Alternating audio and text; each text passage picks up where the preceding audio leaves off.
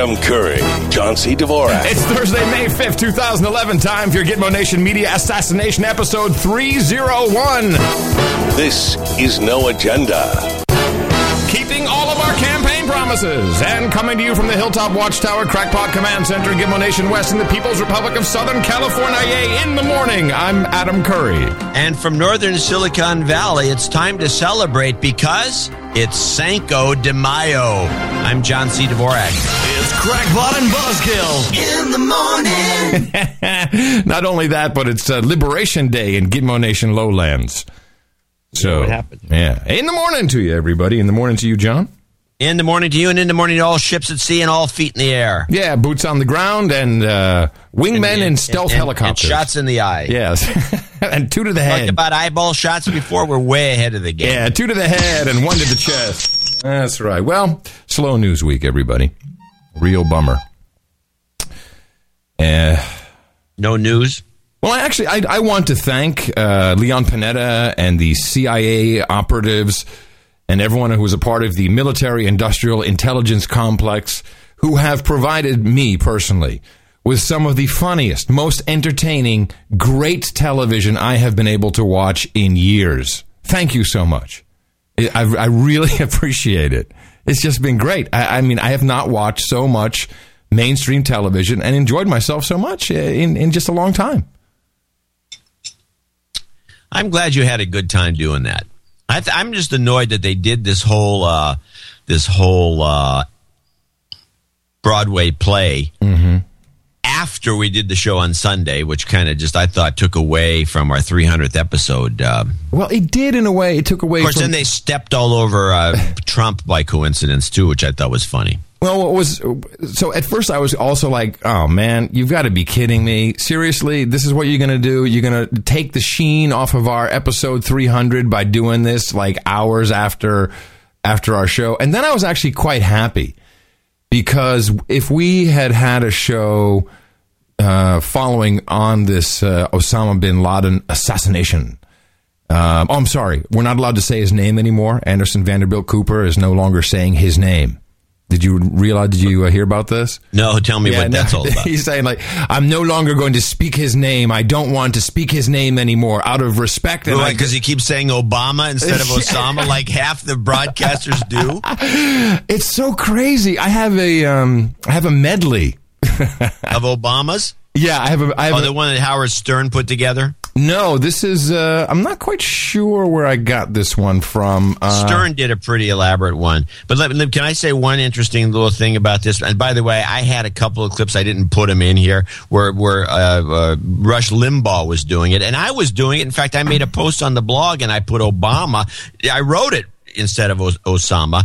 But here's what we're talking about for people listening is that people they keep transliterating the name Osama and Obama. Yeah. And here's what's interesting. Fox News is the only ones who kind of dealt with this from the beginning. They required all the only usage of Osama to be spelled with a U. Well, this is very interesting. Fox News spelling it with a U, and in Sweden they are spelling it all of a sudden Ladin. Which, of course, means that, it wasn't actually the Osama bin Laden that we think it was that was killed. It was some other guy. Usama. I don't think Fox did it. Usama. This is like the episode of 30 Rock where they're using a lay zuck. You sure this lay zuck thing is going to work? Here's a 42-second medley. Are saying that Osama, He unveiled details that have never before been heard about how Obama was killed. So, after decades of searching and a worldwide manhunt, federal agents discovered Obama's secret location. Back in August, they got a possible lead on where Obama might be hiding. It was so emotional to find out that, in fact, Osama bin Laden had been caught. It started when Obama took office. He directed the head of the CIA to make killing Obama their number one priority. We still, ladies and gentlemen, if Obama's dead, I don't care. Osama bin Laden is dead. Yeah, all right. That's Geraldo at the end there. So Fox News didn't do too well. Yeah, and I always thought it was kind of interesting that Osama Obama, that the name was so close. I always wondered what that was about. And I guess now we know. Just to befuddle the media? What do you mean? Yeah, probably. Just to confuse everybody. Yeah, I'm sure there's some thinking behind it. It was annoying because, I did it myself a number of times, and it was just... It hasn't happened with me. I'm sorry. I don't know. It just... I don't have this issue. I'm evolved. So before we get into what this is all about, because, of course, it doesn't matter. It makes no difference whatsoever. And I'm so happy that we didn't have our show, because John, you and I would have just sat here and there's so much to pull apart. I agree. We have actually two. I already know. I'll warn people in advance. In fact, I think we should go and credit our executive producers right off the top. Do that first. That's a good idea. Because I want to warn everybody in advance that Adam and I have not really talked about this. No, we have not talked about it at all. And so we haven't. We have probably slightly differing theories, which will come to pretty much kind of the same conclusions, but there'll be different angles. How do you know? You don't know what my conclusion is. You have no idea. You're gonna be presented with the same evidence I am, and if at some point we tend to. We'll see. I think I have a slightly different. We'll see. We'll see. Who cares what you think? We'll see if it. I'm just explaining to people what they're going to have to endure. Okay. And so it's going to be a long, with a bunch of obscure information that I don't know why. Yes, that's true. There's a lot of obscure information that I think you and I both have picked up on pre-May 2nd that starts to explain a lot of what's going on. I believe that the news media has really dropped the ball, and they are essentially running pretty much a PSYOPs program. They're running 2 or 3 games that they're trying to do. They're trying to discredit the Pakistanis and to get, for whatever reason. Stop now. I have my reasons too, but let's do our producers first. Okay, you're already getting into. We got to drag people all the way to the end before we tell them what's going on. Come on, we got to have some laughs first. There's plenty to laugh about. You mean like these pictures of the war room or whatever that thing was? No. There's much more. ABC and News. And Hillary holding her mouth. Oh my God, she's looking like she's going to. Excuse me. Let me just get this out of the way right now. Hillary is not holding her mouth as in oh my God. She's yawning. She's bored. Okay. Trust me on this. You look at it really, really closely. She's not doing an oh my God. She's like, can I go right here to the sex party now? She could also be trying to suppress laughing. Yeah, so, true. I'll go with that one. So we have some executive producers today's show. I want to thank him, Stephen McGrath in Naperville, Illinois, with no particular message that I could find. Maybe he sent me an email. But he's now a 1111.11 Knight. Wow, awesomeness. And so he came in with $1,111.11 for the special celebration, which will take place on 11/11/11, which is the only time this is going to happen in the next 1,000 years or so. Nicola Kress, Clarkson, Western Australia. Please send some karma to me and some for my ex-boyfriend, Andreas Leineman, who put me on to you. Sorry. You've got karma. Didn't mean to cut you off there. I just wanted to make sure we got the karma out. She appreciates the great work, and she is one of the first. Well, although we're going to do a lot of back crediting for people who gave 333 in celebration of show 333, which is coming up in 33 episodes. Right on. Smiley Face in Jovid, Uppland, Norway, 321. Please just call me Smiley Face because I'm listening to No Agenda. It makes me smile. Thanks for keeping me sane. And death to the New World Order, Smiley Face from Norway. Right on. Or whatever the New World Order. Death to the New World Order. We have a couple members of the 301 Club, Sir Spitzer in Jamaica Plains, Massachusetts. And Paul from Louisiana, although he shows up as Mobile, Alabama on the PayPal account. Executive credit should go to Gal Holiday and the Honky Tonk Review. Oh, hold on a second. Let me change that. Gal Holiday and the Honky Tonk Review. Hey now. Apparently he gets out a little bit, more than we do. I've been a long-time douchebag and don't deserve a get a de-douching. I love the show, but I have nothing good to say, so I'm giving my executive producer credit to Gal Band.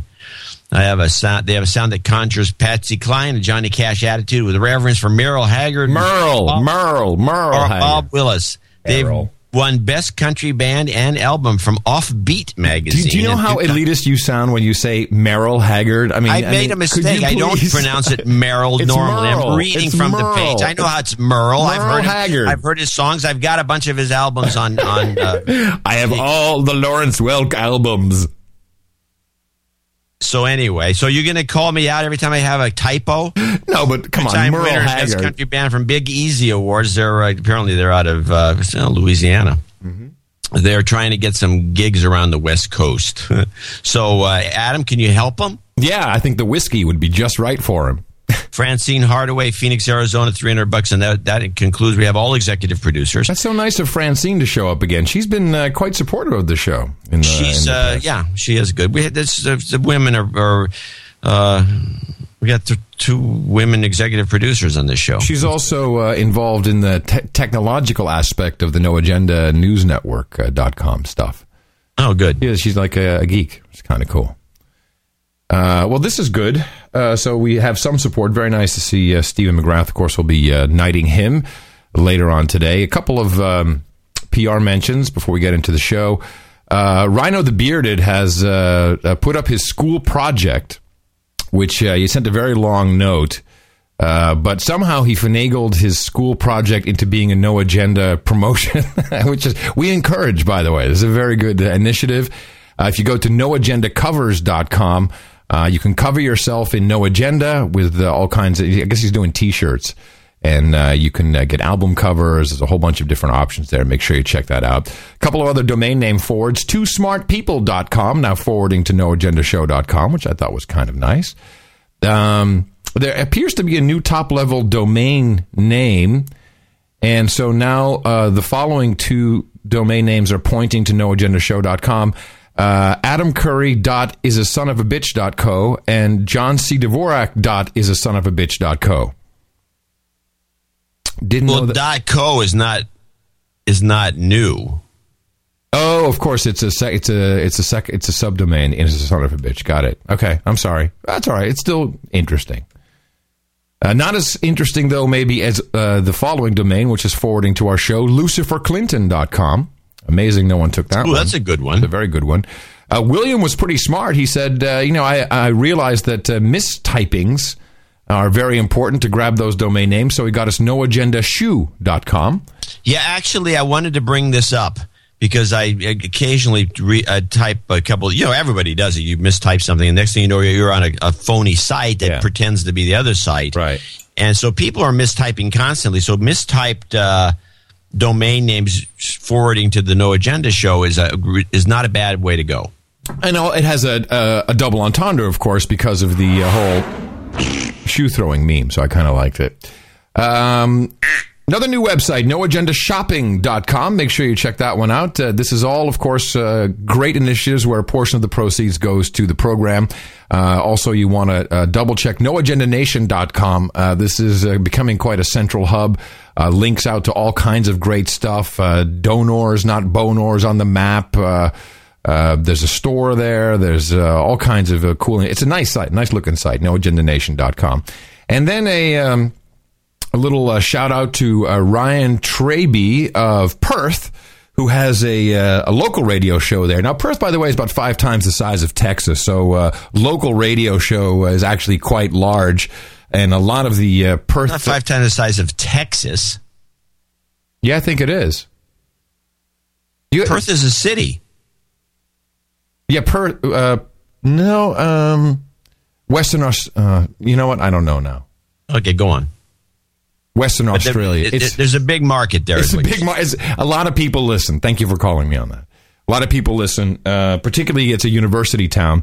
And so he has a show, and he sent me the following little promotion that he did for us. And you can tune in at that time any day of the week, and you'll hear some of the other fine programs that are being produced here from Radio Fremantle. Speaking of other shows, I want to give a quick g'day to my mates Adam and John from the No Agenda podcast. They're great to listen to in the morning whilst eating your Hot Pockets, and I know that they listen to the Gravy Train. In fact, here's a review that they did just recently. Oh. I don't know what happened there. This show is terrible. This whole group should be ashamed of themselves. How do they sleep at night? Okay, well, I probably should have listened to that first. Anyway, check them out at shutupslaves.com. It's just taking some random rant. Yeah, I like that, though. I think that's shutupslaves.com, which, of course, also forwards to the show. So our gratitude to Stephen McGrath, Nicola Kress, Smiley Face, Sir Spitzer, Gal Holiday, and the Honky Tonk Review, and Francine Hardaway for supporting our show. You know where you do that. Dvorak.org/NA. And everybody else, you've got a mission. It is to go out and propagate our formula. Our formula is this. We go out, we hit people in the mouth.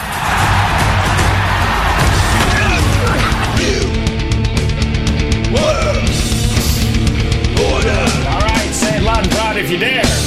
Shut up, slaves! So, first of all, John, we need to play along with the media. America! We're spiking the football! America! We are America! USA! Yeah, fuck yeah! All right. I can't help myself. So I have... That's unbelievable. Can I just say one thing, though? One thing that's kind of important when it comes to... the cheering human resources in front of the White House. You mean the guys that looked like their high school football team, which hadn't won in 10 years, finally beat the crosstown rival for once in a decade, and now they think they're number one, and all that was missing was the foam fingers? I'll tell you, so I had the same reaction at first, and then I thought about it, and I'm like, hold on one second. Remember now, these are just slaves of the New World Order, human resources. These kids who are now in college were like 7 or 8 or 9 years old when the big boogeyman brought down the Twin Towers in New York City, on 9/11. I think, I have a kid. You've got kids, John. So for them, this was truly the boogeyman. And, if you're in college and, let's face it. Yeah, no, seriously. If you're in college and you're a kid and you're hanging out in your dorm room and you're drinking, obviously, because what else are you going to do? You're not there for an education and you're drinking because you're going to come out with $100,000 in debt that you can't get rid of. And then this happens. This literally is like the boogeyman. Guess what I caught? If I sent you to Fox to watch that, right? Mm-hmm. I caught Fox looping it. Oh, of course. Well, there wasn't. They can't even keep the cameras live. I have it. I dubbed it off. It's looped. I'm sure you do. It's looped. Hey guys, you don't have a little bug in the corner that has the time. It says White House, and then you loop it. Yeah. And then Rachel Maddow was tweeting, "Oh, everyone's celebrating in front of the White House. I see a beach ball." I'm like, really? Did you know she said that, really? Yeah, she tweeted that. Her tweets are outrageously warmongerish. The entire MSNBC group, that Ed Schultz, these guys are a bunch of bloodthirsty pricks. They love it. I killed him and shot him in the eye with blood all over. This is great. All right, so I just got to play one or two clips that just made me laugh out loud, and then we can move on. So ABC News is the best.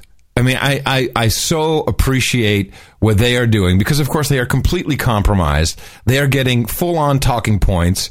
They have great animation. Someone put together a whole, I don't know if you saw any of this, John, this whole animated sequence of how Osama was in bed and they came in and kicked his ass and, they had the woman jumping in front of him.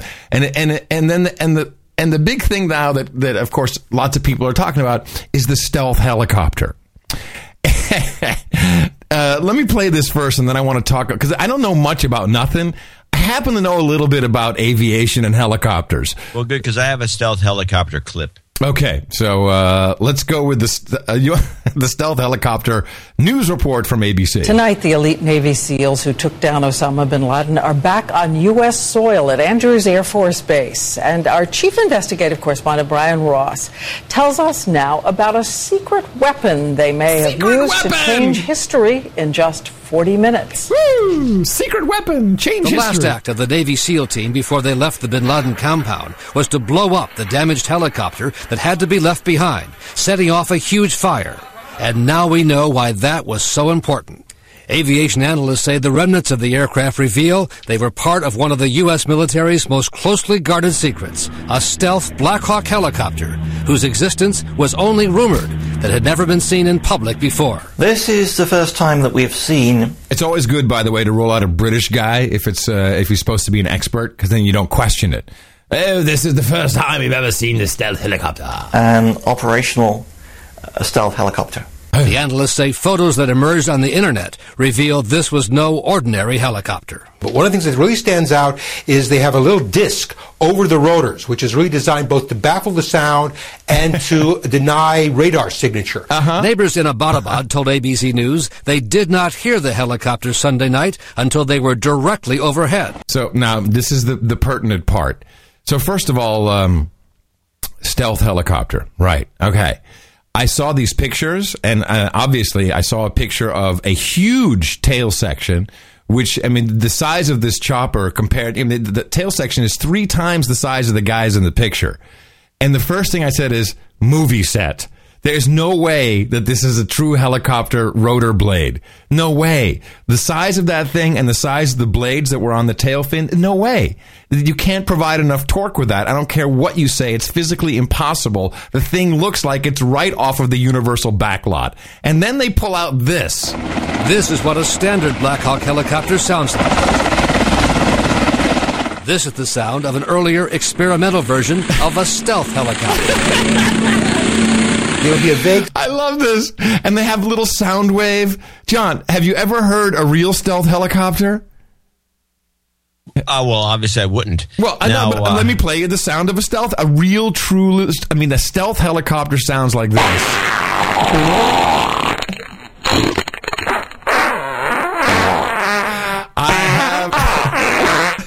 It took me quite a lot of covert operations to record this. That is the stealth helicopter sound. It's bull crap, okay? It's bull crap. It doesn't exist like that. You cannot have it, unless it is an anti-gravitational device, you can't make it silent. There's no such thing. It's funny you say stuff like that, but then you probably do buy into the anti-gravitational stuff. Well, yeah. I don't know. That's what people must be thinking. If they had said, so here's what I'm already immediately annoyed, of course. Because this is the exact same clip I have. It was so stupid. Only I have the clip. Do you have the part where they're picking up the pieces of the chopper and the kids are taking them, putting them together? They're going to ship to China. Yeah, that's the end of the clip. Is that we're going to? And this, of course, plays into the actual theory of what this is about. But then there was another one. Oh my goodness! Did you see the ABC News report about the Elite SEAL 6 team? And who the shooter must have been, and they had this like complete graphic rendering. Did you see this? No, but I can just imagine. The more we learn, the more impressed we are. We all want to meet these men and thank them because of how amazing this task was. Of course, for security reasons, we're not allowed to know, but here's what we do know. There are only 2,500 SEALs. This is great. 75% of the men who try out to become one never make it, and only a very small slice ever make it to the elite team level like Team 6. Have you ever heard of Team 6? Ever? Yeah, actually I have, but Team 6, there is no such thing as Team 6. It was dissolved in 1987. And, really? I didn't know that. That's great. I did all the research on this. Of course. Team 6 is this is kind of part of my theory, the history of Team 6, but Team 6 doesn't exist. It's actually, there is an operation called Group Dev, which is...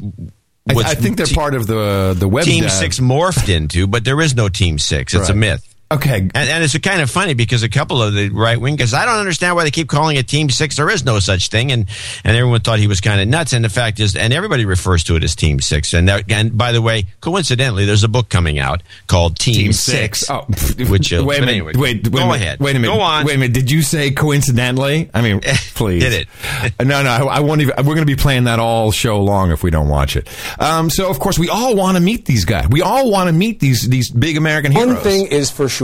Whoever pulled the trigger on Osama bin Laden was the best of the best. Oh, yeah.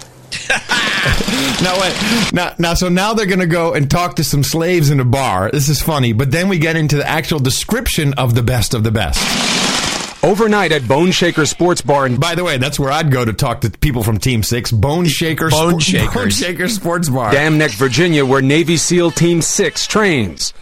So wait a minute. So they're saying Navy SEAL Team 6 trains, but they don't exist. But they're training in the Bone Shaker Bar. Locals toasted someone they may never know by name, but who could easily be their neighbor. But he'll be bragging about it tomorrow in Bone Shakers. Yeah, and there's a bunch of guys here at the bar, like biker guys, right? And they're all, these are good old boys going like, yeah. God bless the man that took the shot. He's going to live with that for the rest of his life. I'm proud of him. Yeah, absolutely. I'm very proud of him. Right on. So what do we know about what I get ready for some laughs. He is like? We know the shooter is a he because all SEALs are men. He's probably about 30 years old. Okay. With a bachelor's. You hear the sound effects, John, you have like a rotating graphic image, and they're showing everything. And possibly a master's degree. Oh, he's a genius, by the way. He has a master's in physics. Yeah. He's most likely white and may have a wife and children. The SEAL who most likely white. What kind of a comment is that? Bull crap. No, that's because there's very few. They've been trying to diversify the Navy SEAls because there's been too many white people. Of course not, John. It's entertainment. This is what this is about. What am I thinking? What am I thinking? Please, why are you even trying to contradict this? Delivered that double tap to the head and ooh, I like that one. Ooh, the double tap to the head. Nice little analogy there. Chest of America's most hated enemy is a perfect physical specimen. They have gazelle legs, no waist. He has no waist. Huge upper body. He has no waist. He's an what is he, an ant? He has gazelle legs and no waist. Configuration. But he is also most likely hiding beneath a slightly disheveled exterior. Unlike other Navy SEALs, the member of SEAL Team 6 who killed bin Laden is most likely not the clean-cut action figure you might imagine. Oh, that rules out Anderson Cooper. I thought I was going to be him. Ah, damn it. He probably uses modified grooming standards. I love the modified grooming standards. Including a beard. That's a coincidence, because that's what I use. Beard and longer hair designed to help him blend in places like Pakistan and Afghanistan. Yeah, here's a guy with gazelle-like legs. He's white. He's got a beard, and therefore he can blend in places like Afghanistan. And that's why they have to be dropped by a chopper. If you've never met a Navy SEAL and you ran into one in a bar, you probably still wouldn't know he's a Navy SEAL. Former SEALs say this was definitely not his first mission. No. He may even have pieces of shrapnel or frag. He's got frag. I mean, they're pulling out everything now. He's got pieces of frag because, this is like a hardened criminal. He eats nails for breakfast. Still in him from previous firefights. That's right. But inside, he has something special. A rare mental agility that allows him an unflinching nature in the most harrowing situations. They are basically... All right, and then it just goes on from there. Yeah, this is... I would give that the clip of the day already. Oh, no. Oh, no, I'm sorry. No way. Not even close. I want to finish up my entertainment roundup. And I hate to do this to you. Go on. Well, I have a clip from The View. Oh, but this clip has been played by everyone, but play it. Really? These are more bloodthirsty women. What is with all these peaceniks? What do you mean? Where are they? Yeah. Where are the peaceniks? The same people that were peaceniks like a few weeks ago during the Bush administration. I'm sorry. I'm still laughing at the gazelle-like legs and no waist. I can't handle it. So here's The View. Whoopi Goldberg reading off the television. By the way, The View is another ABC program. Death of Osama bin Laden is still sending shockwaves around the globe. And a photo has been released of the president, the vice president, and the secretary of state in the Situation Room watching the... And by the way, Situation Room? I think not. That was like the Mevio conference room. Did you see that? Yeah, I saw both. I only saw 2 pictures from it, but they were both ridiculous. It's not the Situation Room. It was just a conference room. It's like... it was a video conference room. Is Panama free tonight?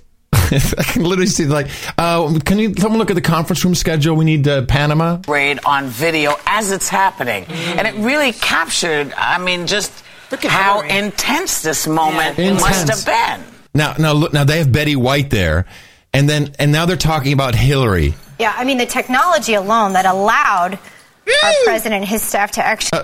wait. Whoopi can tell you exactly how it works. She knows how the technology works. Watch this. It was on the helmet of one of the guys. Yeah, they had a Skype connection. It was on the helmet of one of the guys. It happened. I mean, I cannot imagine the stress level, knowing that it was going to happen in general, never mind watching it and hoping that these guys, knowing that they had the courage to go in there, that they were going to be able to pull it off. And just, praying for their safety. That had to be the most intense moment ever. What's so interesting is watching all of, because it's all men, and then there's Hillary Clinton, the way the men are watching it, and I don't know if that's the horror that she's just, she's got her hand over her mouth. The tension. Remember also, if something, a feminine gesture. It's a feminine gesture, John. That's what that was. A feminine gesture. Oh my God! I'm watching the Skype video from the helmet camera. I mean, do they really? Do you think they take themselves that seriously? They really think that's what's going on in that picture? Just in TV. Yeah. If something were to have gone wrong, which thank God it did not, it would have been on him. Oh yeah, him, the chosen one. By the way, let's go over some. We might as well go over them as they come up. Okay. Which are these myths? Yeah. This was such a dangerous possibility. All these, and then they started harking back to Mogadishu and the Carter fiasco in Iran. Right. And this analysis is like completely bogus because those were enemy combat areas. This was Pakistan, where our allies are. If anything bad happened, it would have been covered up by both parties, and nobody would have ever known any of it. And I'd like to correct these idiots. There was another woman in the room. If you take a look at the picture, did you catch who that was, John? The other woman in the back there? I don't remember, but who was it? Martha Quinn from MTV. Yeah, clearly, just look at the picture. Martha. Actually, it's Audrey Thomason, which no one knows anything about. She is the deputy home terrorism defense person. But it looked to me, I saw it, I was like, my goodness, Martha Quinn, what is she doing in the Situation Room? Anyway, go on, get these clips out of there. Obama, so he's, it's amazing. And Vice President Dick Cheney says that he assumes the enhanced interrogation program that the Bush administration... I can't even listen to this. I mean, so this, I need to say one thing. Please, and I am overjoyed, by the way, at the No Agenda producers, which is what we call our listeners because they are producers. Not a single one bought into this from the get-go. I have received nothing but emails, postings on the NoAgendaNewsNetwork.com. No one believes it. I mean, and of course, you see that even the White House has to come back and change their story, and I think we can dissect why that is. This is one big show. The coup is final. The CIA, the intelligence, the military-industrial intelligence complex has finally taken over the White House for good, and everything you see on television is just a part of the big show. Don't listen to any of it. It's not worth your time. So I find the memes that are cropping up are kind of interesting. One is this Whoopi situation. A bunch of the left wing is all gung ho. Let's kill everybody, and the right wing is funnier. The right wing talk shows, and I'm including in that O'Reilly, Limbaugh, everybody. They have the one litany which goes as follows, and anyone listening to these shows will pick up on it immediately. One is that waterboarding is good, and this proves it. Yep. And we should thank Bush. Yes. Now, here's the funny thing about the thank Bush meme, which everybody's pushing. In fact, I have one clip I want to slip in, which is the Hannity says to say thank Bush, I think is pretty classic, typical. I'm sorry, I misfired. I had it, and then I misselected. Here we go. Tough interrogations, the very things that he was referring to as torture, the very things that Eric Holder was investigating for possible prosecution of CIA operatives. Without these things, this success would not have been possible on Sunday. So the question is, why can't the president graciously go out there, he's had a number of days now, and say thank you to President Bush for his part in creating the scenario under which this could happen? Because he's an employee of President Bush, and he needs to just shut up and be thankful. Well, here's the joke of it. I just wanted, this has got nothing to do with what happened or didn't happen. It's just that if you're going to promote the concept, which the Republicans have been doing for the last, 4, 5, 6 months, that the economy, everything is no longer part of any Bush administration. You can't keep blaming Bush for this and you can't keep blaming Bush for that in terms of the economy and the rest of it. You can't all of a sudden say, wait, we got to bring Bush back into the picture so we can thank him for something he couldn't accomplish in 8 years. And the whole thing is just, these people are the worst. I including every one of them, every one of the talking heads, left and right, the MSNBC and the Fox guys are all pathetic. Not just them, but congressmen, senators, the entire administration completely co-opted. To me, this was such a massive awakening. I'm like, okay, they've finally done it. To me, this is not when it comes to loss of life, but this was as significant as 9/11. This has tipped everything. This changes the whole game, John. I don't think it's changed a thing personally. Yes, it has, because now... Oh, okay, well, you go on with your theory then. Well, now we finally know that President Obama is 100% puppet. He had nothing to do with this. This was not his call. This was Leon Panetta, the CIA, the newly shuffled around military industrial intelligence complex. Whatever they were doing, and I have some theories about that, they called the shots. Obama was out golfing. That's when the picture in the Situation Room, he's still in his golfing clothes, because they didn't even ask him. They just went ahead and did whatever they wanted to do. And Valerie Jarrett has been consistently saying, no, we don't want to do this because, if it goes wrong, it'll be blamed on him. Whatever you want to do, no, please don't do it. Obama has nothing. He's doing nothing, but he's a puppet. He comes out and he does his speech. And you know what happens after that? After the television cameras are off, and I have this in account from one of the photographers at the White House, so the cameras are off, then Obama comes out again with the photographers there and does the first 30 seconds of the speech so they can take the beautiful pictures of him. The whole thing is staged. Everything is staged. Every single picture you see of the president giving this historic speech happened after he gave the speech, because there were no cameras there, because he would get distracted and might flub his lines. Right, and you would have seen flashing, and there was none. There was none whatsoever. And it actually says that, he came out, he did the first 30 seconds again, like a do-over. Like a do-over on television. Yeah, let me just get that. We just need another angle from you there, Barack baby. Barry. The whole thing, the White House has been co-opted. I agree. Okay. Good, because you can just watch what happens now. And this is, I might as well go all the way. This is, for so many different reasons, everybody benefits, except, of course, for the stupid human resources who believe this stuff. This is so we can get out of Afghanistan and go after our true enemies, which are Pakistan and China. I'm sure you came up with the same thesis. I have a twist on it, because I'm not buying that completely, and I'll tell you why when you're finished. Okay, then I shall play the clip. I got very, very lucky.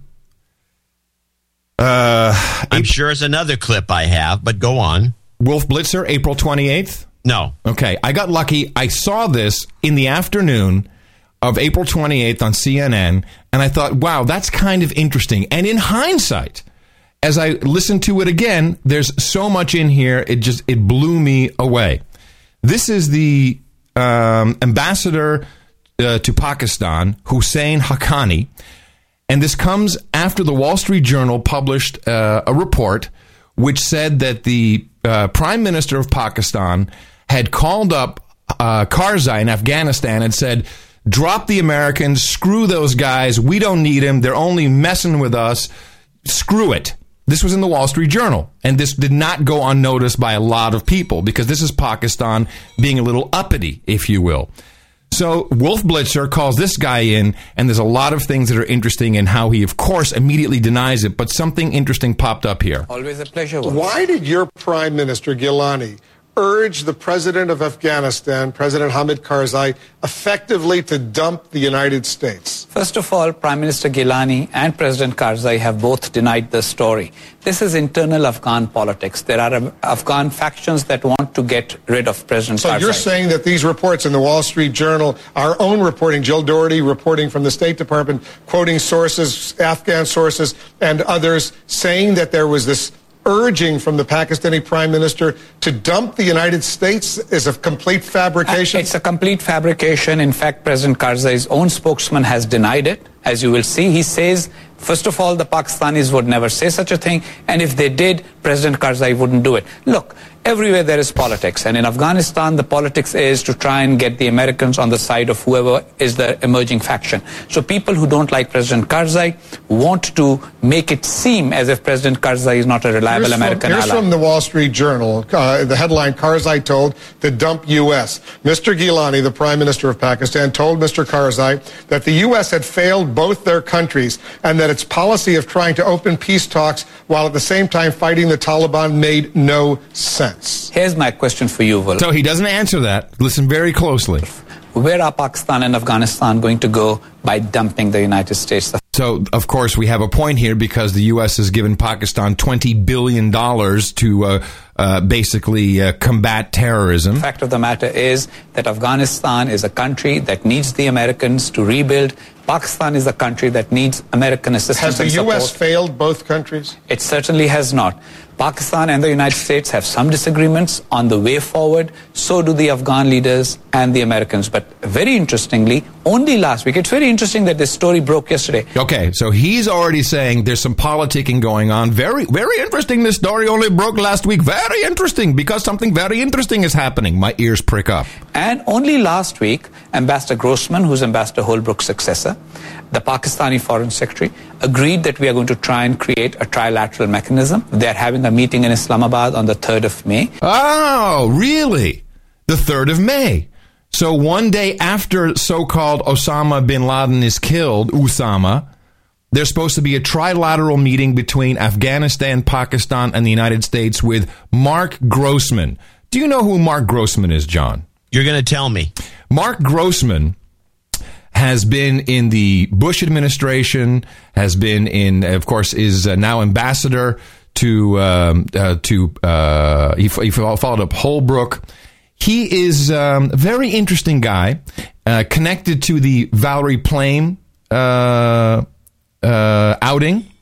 with the Bush-Cheney cabal. But also he sits on the board of directors of a number of interesting little lobbyist groups, such as the Cohen Group. The Cohen Group is probably the largest lobbyist for the military-industrial complex. And they have a very special practice in India. So this guy is out there saying he's threatening these two countries, because this is his job, this is what ambassadors do. He's saying, we're going to sell all this great stuff to India. I'm going to kick your ass unless you do exactly as we say. This guy is, we need to keep a very, very close look and close watch on Mark Grossman, who is completely there to threaten these countries. And I think that the timing of Osama bin Laden's assassination and this trilateral meeting, which of course was behind closed doors, there's only one little statement that was released by the State Department, is not a coincidence. We are expecting the the Secretary of State to visit the region in the near future. Clinton. Absolutely. Of course, we got to go in there. We're going to threaten you. We're going to move in. The end of May. And Admiral Mullen was in the region. He spoke to our military leaders. And on this particular issue, the head of CENTCOM and I have personally spoken, and we are very clear that this is just internal Afghan politics playing out in American newspapers. And be very careful. Here comes the big meme alert. Here's the other disturbing part about this report in the Wall Street Journal and now other news organizations following up. Mr. Gilani added that America's economic problems meant it couldn't be expected to support long-term regional development. A better partner would be China, which Pakistanis call their, quote, all-weather friend. Whoa, where have we heard that before, John? On our show. The all-weather friend China. So perhaps, maybe it wasn't such a good idea that Pakistan was muzzling up to China. Are they really doing that? Wolf Blitzer investigates.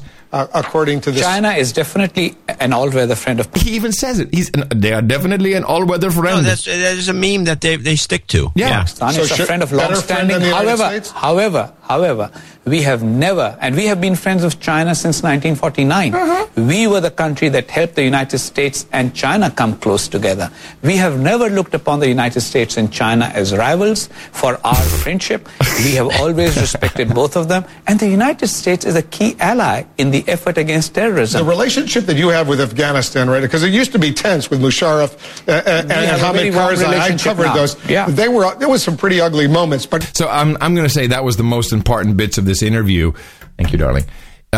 This once again is Pakistan, another country that is muzzling up to China, the all-weather friend. The United States will have none of it, and we've got our guys in there. Let's not forget we had. Oh, actually, I should play this. Right now, you're saying it's better. It is a very warm relationship, and not only that. There's another little data point that we forgot. If you notice, Pakistan is also working very hard on building good relations with India, with whom we have had problems in the past. No, that's not going to happen because we have Mark Grossman there going to kick your ass. That has been a major obstruction for peace in the region. Look, we will have a lot of such stories as we move forward. The key thing is that all the key players, United States, Afghanistan and Pakistan, understand that the way forward is we have to defeat some people in Afghanistan, and we have to engage some people. Does the CIA coordinate the drone attacks against Al-Qaeda suspected targets? Now, should he answer this question? Taliban targets in Pakistan with your intelligence community? Well, that's a question that creates lots of problems in Pakistan politically, so I'm, with your indulgence, not going to answer it. All I'm going to say the answer is yes. Yes, with your indulgence, I'm not going to answer it, and you will not question me any further. That whatever we do, we want to move forward as partners and friends. Occasionally, there are things the Americans do. You heard about the case of the gentleman who killed 2 Pakistanis. You mean the CIA agent? Bringing that up again. Oh, yeah. Broad daylight and created problems between our countries. Thank God we were able to resolve that within Pakistani law in accordance with our traditions and our religion. So, yeah, right. I'm saying that we're moving out of Afghanistan. Perfect reason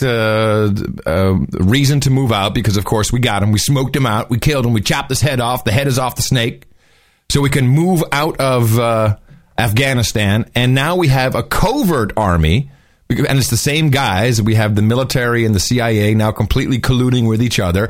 And we can just spend billions or trillions of dollars on covert operations that cannot be questioned because these guys are awesome. And everybody wins. We get to kick Pakistan's ass. We get to sell all kinds of arms to India. We block China's efforts to expand into the region. Everybody wins, John. Everybody. Great setup. I'm just pissed we didn't predict this was going to happen. Well, it's because it's not. Okay. Okay. Let me read. Here's what got me kind of suspicious about this whole we're going to leave Afghanistan thing. It began with, guess who's showing up? He shows up, and he shows up of all places. First of all, this is when I first caught wind of something weird is going on, and I have a clip. I have Haas. This is the president, the CEO of the Council on Foreign Relations, not some stooge. And he shows up on Colbert. Play this clip. Relations with Pakistan. Please welcome the president of the Council on Foreign Relations, Richard Haas. Richard, thank you so much for coming back. Good to see you. All right, Richard, what does this mean for our relationship with Pakistan?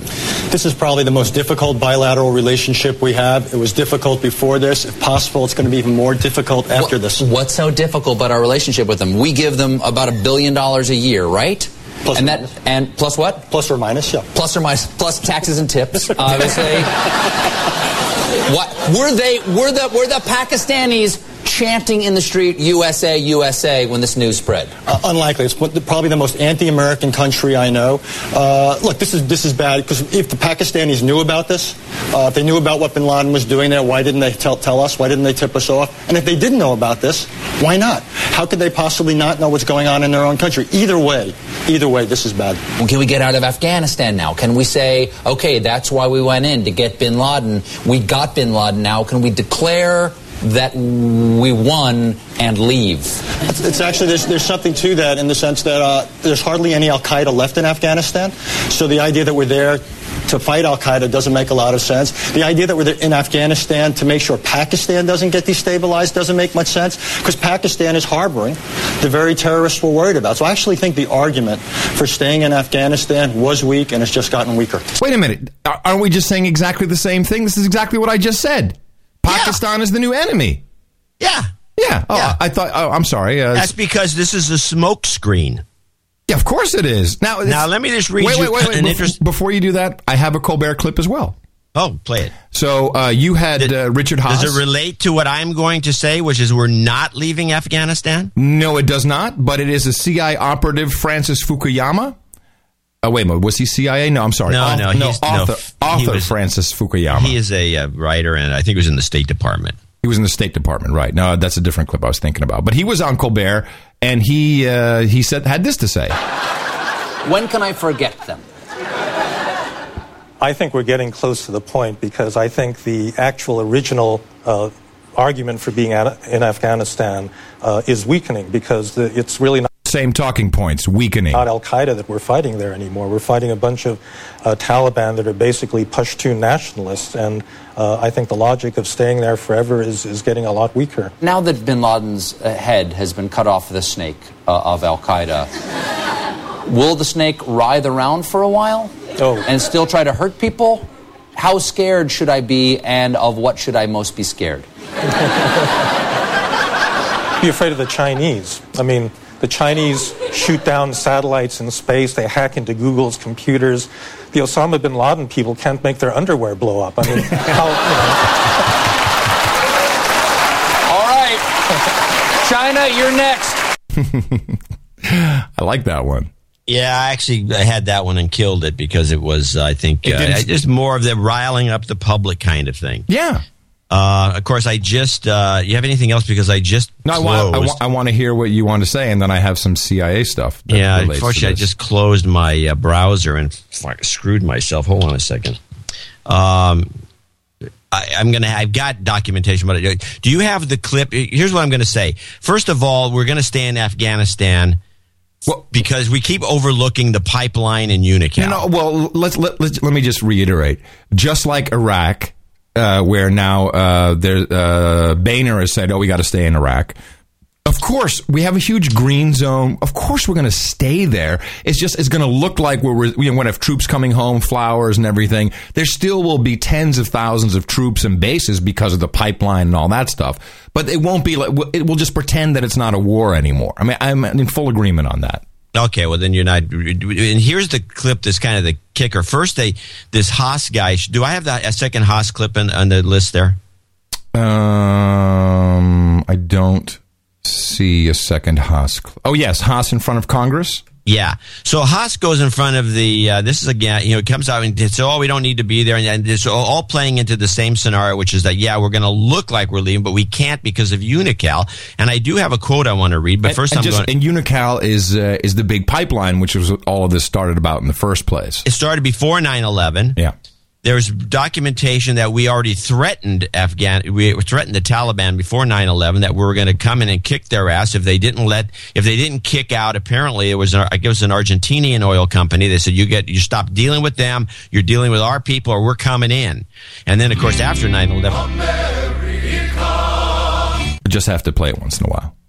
And so then that gave us the opportunity after 9/11 to go into Afghanistan and clear the way for Unocal and then also set up the Poppy operation. Yes. So there's no way we're leaving Afghanistan. So anyway, Haas goes up there and he makes a big thing for the public. So we go, yay, we don't need to be in Afghanistan. So they can, because there's two things at play here. One is that I don't believe the Council on Foreign Relations and a lot of Congress are getting their fair share of under-the-table money from the oil companies. Oh. We're starting to see a lot of very interesting little anti-this, anti-that. Oh, the oil companies have got these huge tax breaks. I think we should pull the tax breaks from them. Right. There's just threatening the oil companies left and right. But isn't that because we need campaign donations from the oil companies? That's why this threatening is going There's on? not enough. This is basically the same kind of, I don't know what kind of game to call it, but it's a extortion. Extortion game that the people like Jesse Jackson and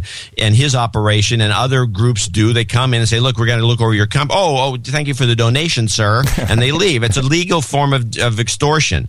Right. And so the oil companies have not been paying their fair share, and now we're making their life miserable, including this taxing. And by the way, there's something very funny about this. Oh, they get $3 billion in tax benefits. Why is that? We should just pull these.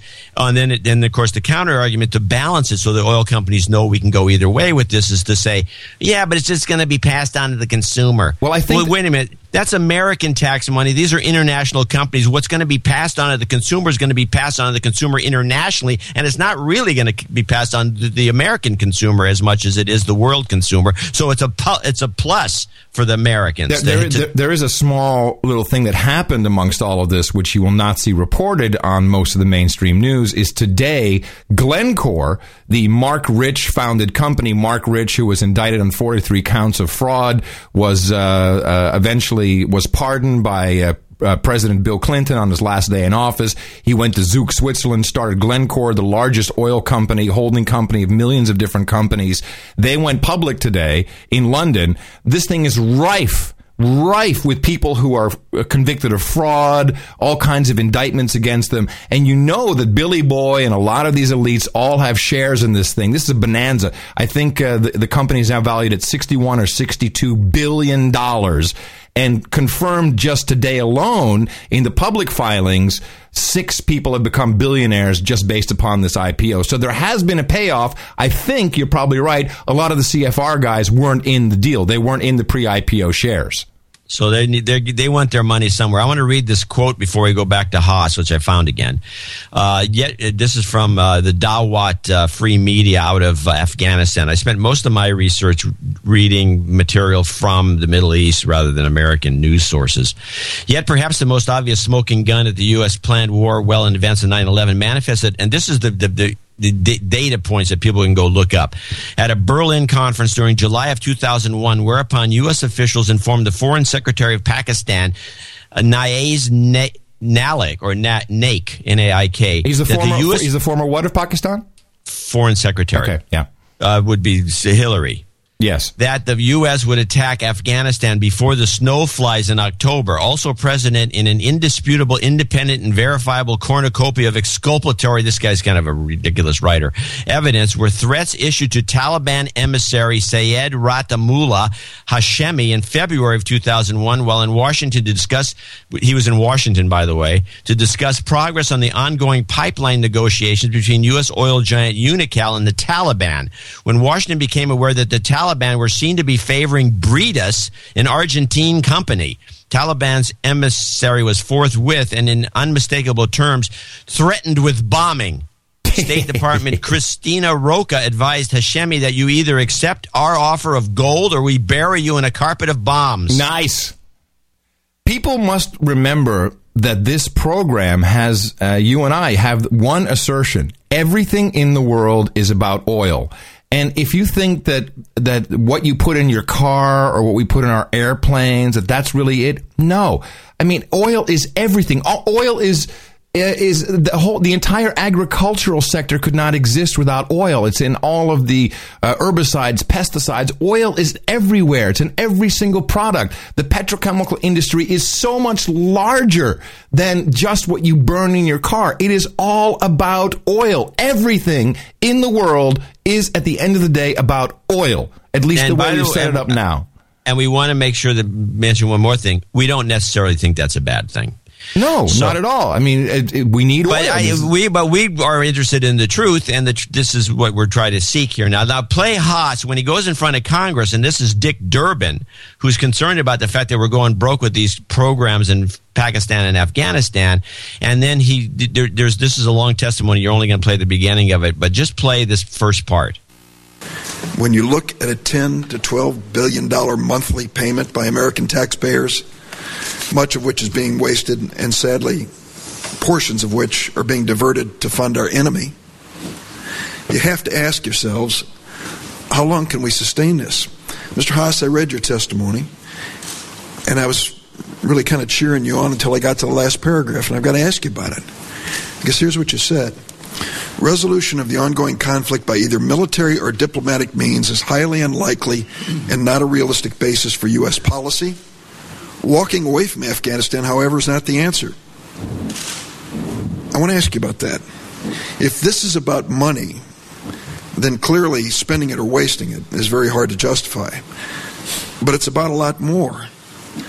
If you believe that resolution of this conflict by military means is highly unlikely and not a realistic basis for U.S. policy, how can we send one more American soldier to fight and die in Afghanistan? I can't wait to hear this. Good question and a fair question. I do not believe that U.S. interests, to the extent they exist in Afghanistan, require a resolution of the conflict. That's good news, because we're not going to get a resolution of the conflict, sir. But we can maintain or protect ourselves or protect our core interests. Our core interest, again, is Afghanistan ought not to be a launching pad for terrorist attacks against us or the world. We can do that, I believe, with a degree of counterterrorism presence and activity and a degree of limited focused training on Afghan local and national troops. I believe we can protect our core interests with a modest investment. So our core interests. I love this, John. This is great. That's why I'm trying to come up with not the proverbial middle course, because it's actually closer to one end than the other. But I don't believe the answer is withdrawal. So those of us, many of us who face this vote, Wait, what was the vote? They're going to vote on continued funding or something. I actually don't know. 2 votes on Iraq and Afghanistan. Oh, okay. So, right, got it. 23 of us voted against the invasion of Iraq. I continue to believe that was the right vote. I voted for the invasion of Afghanistan, and I've been voted for it to go after al-Qaeda for what they did to us on 9/11. Al-Qaeda! And to find, and if necessary, kill Osama bin Laden. Squirrel! Now here we are, almost 10 years later.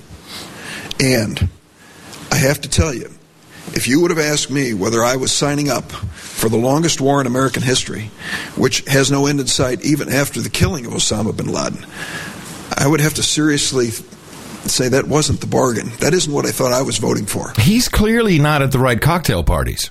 No, he's not in the loop. He is not at the right. He's not in the right crowd, Mr. Durbin. Although he might be, and this may all be posturing again to threaten the oil companies that look, we're going to leave, and you guys are going to be screwed. And by the way, you're going that pipeline of yours. Fuck you, because it's going to be whatever it is. So the point is that so we don't really know what's behind all this. And Dick Durbin's been around for such a long time that I have a hard time believing he's not part of this. He can't be part of it. I just want to mention one other thing about the oil. Of course, we recall that a little over a year, was it a year ago now, that the entire Polish government was wiped out in a fog and just bad aviation skills. Was that more than a year ago now? They just had that celebration. Well, guess what? Today, the first Nord Stream oil pipeline went into operation, completely bypassing Poland, going right through their territorial waters, now shipping oil from Russia straight into Europe without going through Poland and a couple other key states. It's all about the oil. Everything. And not just to put in your car.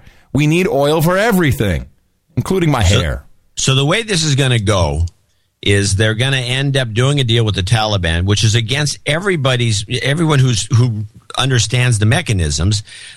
This guy Kagan did who was very. I got a clip from him, but not on this show. And even in the back channel, the Iranian back channel, they say you don't want to do a deal with these guys because they're double dealers and they're creeps and they're probably irked about this earlier threats anyway.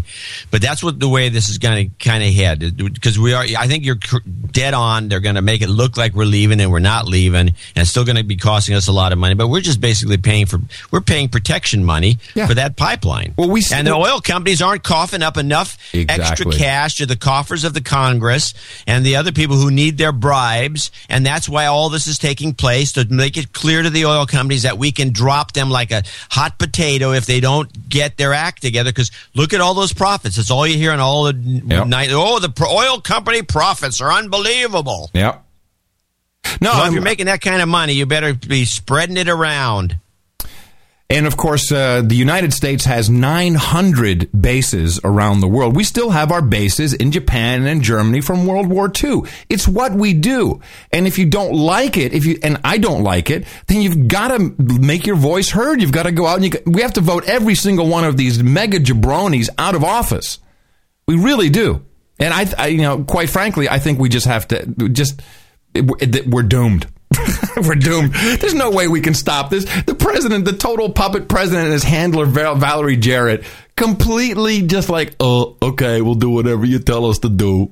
I mean, so let's cut obvious. to this. I mean, we could go on with this theories for a while, but since we're this show is going to be, we're going to have to carry on a lot of this on the Sunday show. But let's go to the Osama. I almost said Obama, stuff? By the way. Let's go to the fun stuff. Is he dead or alive? He's been dead since 2002, probably.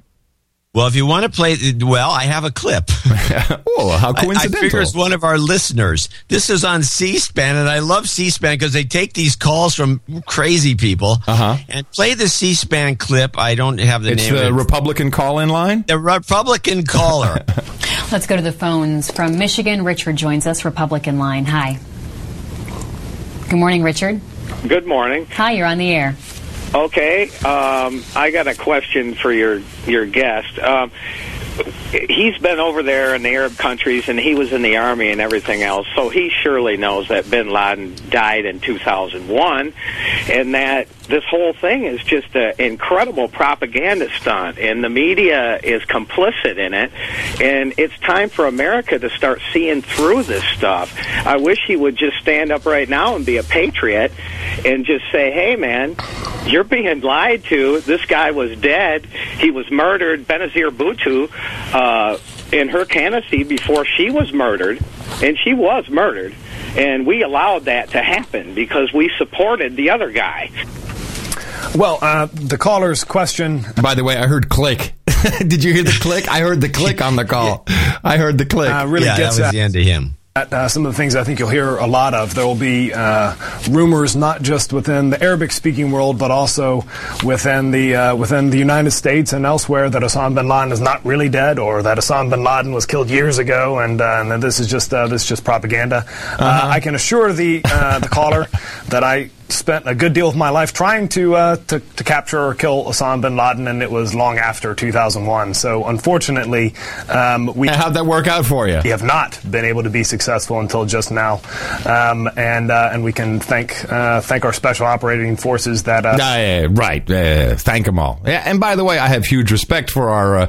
Everyone in military and the CIA, because people are just co-opted and segregated, and what's the word I'm looking for? When you only have half of the information? I don't know. What's the word you're looking for? Well, if I knew it, then I'd say the word.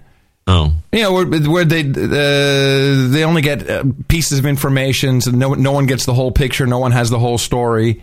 And they're all doing it out of for patriotic reasons, but everyone's just being played, completely being played. And it's a small little team of people who are just really running the show.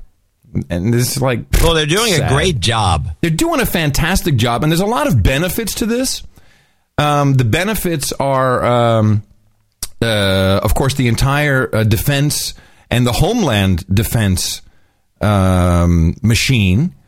So, the Lucy Napolitano was really, it's just fantastic. Here's a report from CBS News. I got it offline, and it's funny because when I take clips from offline, I have to restart the web page and then start my recording. And every single time I hit this clip, the same pre-roll came in front of it. This is the pre-roll before I got to the CBS clip. It's a bus. Don't assume it was left by accident. If you see something, say something. Every single time this clip was about to play, this pre-roll ran. I'm like, isn't it amazing? Yeah, because say something. That's because people out there you should explain to them how pre-rolls generally work with any sort of media. They are randomly put into a playlist, but they're not just. You just keep seeing the same one over and over. It's been stuck there for a reason. Yeah, and there's tags in the media in the actual media file associated. So these pre-roll networks know what to put in front of it. I just kept playing this one over and over again, but it was completely married to this clip. Terrorism experts say a retaliation attack for Osama bin Laden's death is inevitable. Gets better. Are expected to aim. Hey, here's another little prediction we made. For for vulnerable soft targets like shopping malls, even museums. Soft targets, John. Here we go. Oh, they're going to bomb the art museum. Soft targets, so we need to be scanned everywhere, slaves. Get ready for it. CBS 2's Hazel Sanchez reports.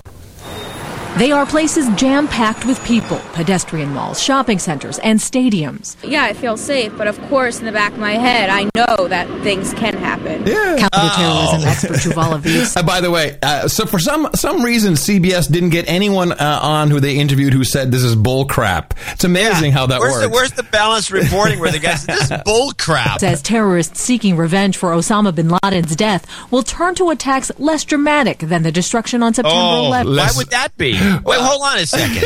This violates all the rules of terrorism. Yeah, you can't be less dramatic. How stupid is that? You don't go blow up the local, Chamber of Commerce or the old ladies' home. We need soft targets. They've got some expert from New York who'll explain, John. Don't worry about it. Yeah, if you're confused, don't worry. The Ministry of Truth is in full operation. Focusing instead on soft targets like hotels, places of worship, and mass transit hubs. Oh, mass transit hubs. I think we need some X-ray machines at the mass transit hubs. It's easier, less complicated for them to carry out. What they're going to achieve... This is an Israeli security expert. If they're successful, is to kill as many people as possible. Security consultant David Bohm says the future could include security checkpoints entering all soft targets. Yay! Yay, yay, yay, yay! All soft targets, including Whole Foods. I cannot wait. It's going to be awesome. Like your local department store. Bohm says even with a police presence, the areas are vulnerable. The reason they're called soft is because it's so easily accessible to anyone. There has to be security checks for the safety of all people. Added security is a turnoff for some New Yorkers. Oh, we have a balanced voice here. There's a police presence, and they search someone with a backpack. Somebody who looks not really suspicious, but it's random. So I would go if that is the case. Where was she against that? What was What's that all about? Yeah, it was this completely bogus. Totally. This used to be the Tiffany News Network, ladies and gentlemen. If everyone is being searched. It's better to be safer than sorry. Oh, better safe than sorry. See something. Oh, yeah. Better be safe than sorry. Take your manslaying. Just take your manslaying. There's more. Despite the challenges to secure high-volume soft targets like here in Times Square, security experts say one of the best lines of defense already exists and doesn't cost a thing. What could that be? What could it be? We are millions and millions of eyes and ears. We need to assist each other and keep each other safe. Freedom coming with an increasingly heavy price. In Midtown, Hazel Sanchez. Oh, Hazel. Oh, Hazel. Soft target security is a long-standing practice in Israel where... Yeah, of course. Oh, my goodness. It's here. It's here. It's here. It's here. It's here. This was so good in so many ways. This is why John and I did talk for like 2 minutes when this came down. And well, let me explain the 2-minute talk. If the first thing the news breaks, I get a phone call, and this is the extent of our conversation, exchanging information. It went like this: Adam, I said, "Hello, this is Adam." He didn't say it, but he says, "Can you believe this bull crap?" and then he hangs up. And then I call back and said, "They've got a scalp." But of course, we don't have a scalp because we didn't know yet that he had been thrown in the ocean, and we didn't have a picture. We're not going to show the picture. Which, by the way, what's that douchebag's name? The New York Times journalist who was on the road with Clooney. I have no idea. Anyway, so he was on last night with Piers Morgan. I didn't get a clip from it. And also on was Alan Dershowitz. And the douchebag from the New York Times is saying, if it doesn't benefit the country, if the president thinks that we shouldn't show the picture, then we shouldn't do this. I'm like, are you insane? Are you absolutely insane? The New York Times it wouldn't be in the interest of the United States, so we wouldn't publish the picture. And I have to say, Alan Dershowitz was like, you can't, this is like First Amendment. It's like, no way. The president has no right to determine what the American public can or cannot see. And this is not being questioned except by some 80-year-old lawyer. It's unbelievable. Actually, Napolitano's on the same side of that argument. In fact, I have a clip for the end of the show, which is Napolitano going. Napolitano is the only one on Fox who didn't get on the. Oh, and Andrew Napolitano. Judge Napolitano. I thought you meant Lucy. I was like, what? How can that be? I know. It's a mistake. I should say Judge Napolitano. Anyway, he came on, and he's the only one that wasn't on script, which I think is not a good thing to do at this point for Fox. Not if he wants the primetime Glenn Beck slot. He's trying to get the Glenn Beck spot, but, we'll see. Not a good Whatever way to the do case it. was, he was the only one that he questioned the legality of the action, if the action actually took place and the whole thing. Very different than the rest of the Foxers, which were all saying, their whole thing was waterboarding is great. This proves it. And why don't you thank Bush? He's the one who shot. It sounds as though Bush had the gun. Yeah. But anyway, go on. We had Ugai and Ubalai and Dugadai, the Saddam Hussein's sons. Yeah, we showed Ugi and Uni. Ugni and Adi, and we showed those pictures, and we had the video of the so-called Saddam Hussein hanging, which now, of course, we know probably wasn't really. By the way, did you notice, this is one thing I thought we might bring up, which is that this all happened right coincidentally when the Saddam Hussein tape came out, and it could have gotten a lot of attention? Oh, yeah. Coincidence? I think not. No, there was a lot of things that happened. I will also, unfortunately, have to make just a minor prediction. This is the second half of the show stuff, but we have the NLE 2011, the national level exercise, coming up on May 16th. So this thing will be dragged out for another week or 10 days, and we have the Army Corps of Engineers blowing up the levees in the South, flooding all of that land there. We're going to have earthquakes. We're going to have a massive new distraction on our hands right after this. I mean, the playbook is so clear to me. You can just see it happening. It's like, we have this, we'll carry this on for a while. Forget Libya. No one cares about that. Algeria, all the stuff that's happening. And then we're going to have this massive natural, quote, disaster that's going to take place in the United States. I wanted to, I have two clips, and this is about the CIA and the media. And this, which is actually three clips, so completely linked together. It's just astounding. So the first clip is from KQRS, the morning show. I'm just going to play the first bit, and if we want to play more of it on Sunday, we can. This is Vince Flynn. This is the former CIA operative who has something very interesting to say. I think he has a new book out. So of course, everyone's promoting books, movies, books, everyone's jumping on the bandwagon. Here's what he had to say about this little thing that happened in Abbottabad. In any case, so this whole Bin Laden thing. Mm-hmm. I got a call this morning from Commander Flynn. His brother is still active in the military. These are lifetime career spooks. Your brother Timmy, who reads me page 28 of Memorial Day, your book. It's word for word what happened.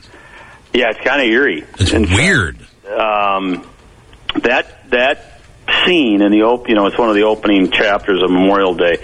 Basically, what happens is the CIA and JSOC decide that they've got a high-value target on the wrong side of the border, and they're going to go get him, and they're not going to tell Pakistan because they can't trust them. And they launch the Chinooks and the Pavehawks, and they go in with the SEAL teams and the Delta Force. And what was really bizarre out of that deal is I find out from Porter Goss, who at the time was the director of the CIA, that he and General McChrystal had read that scene. This is fantastic stuff. So, they actually take the page right out of the playbook. Say, hey, that was kind of good. Mm-hmm. And it's free consulting.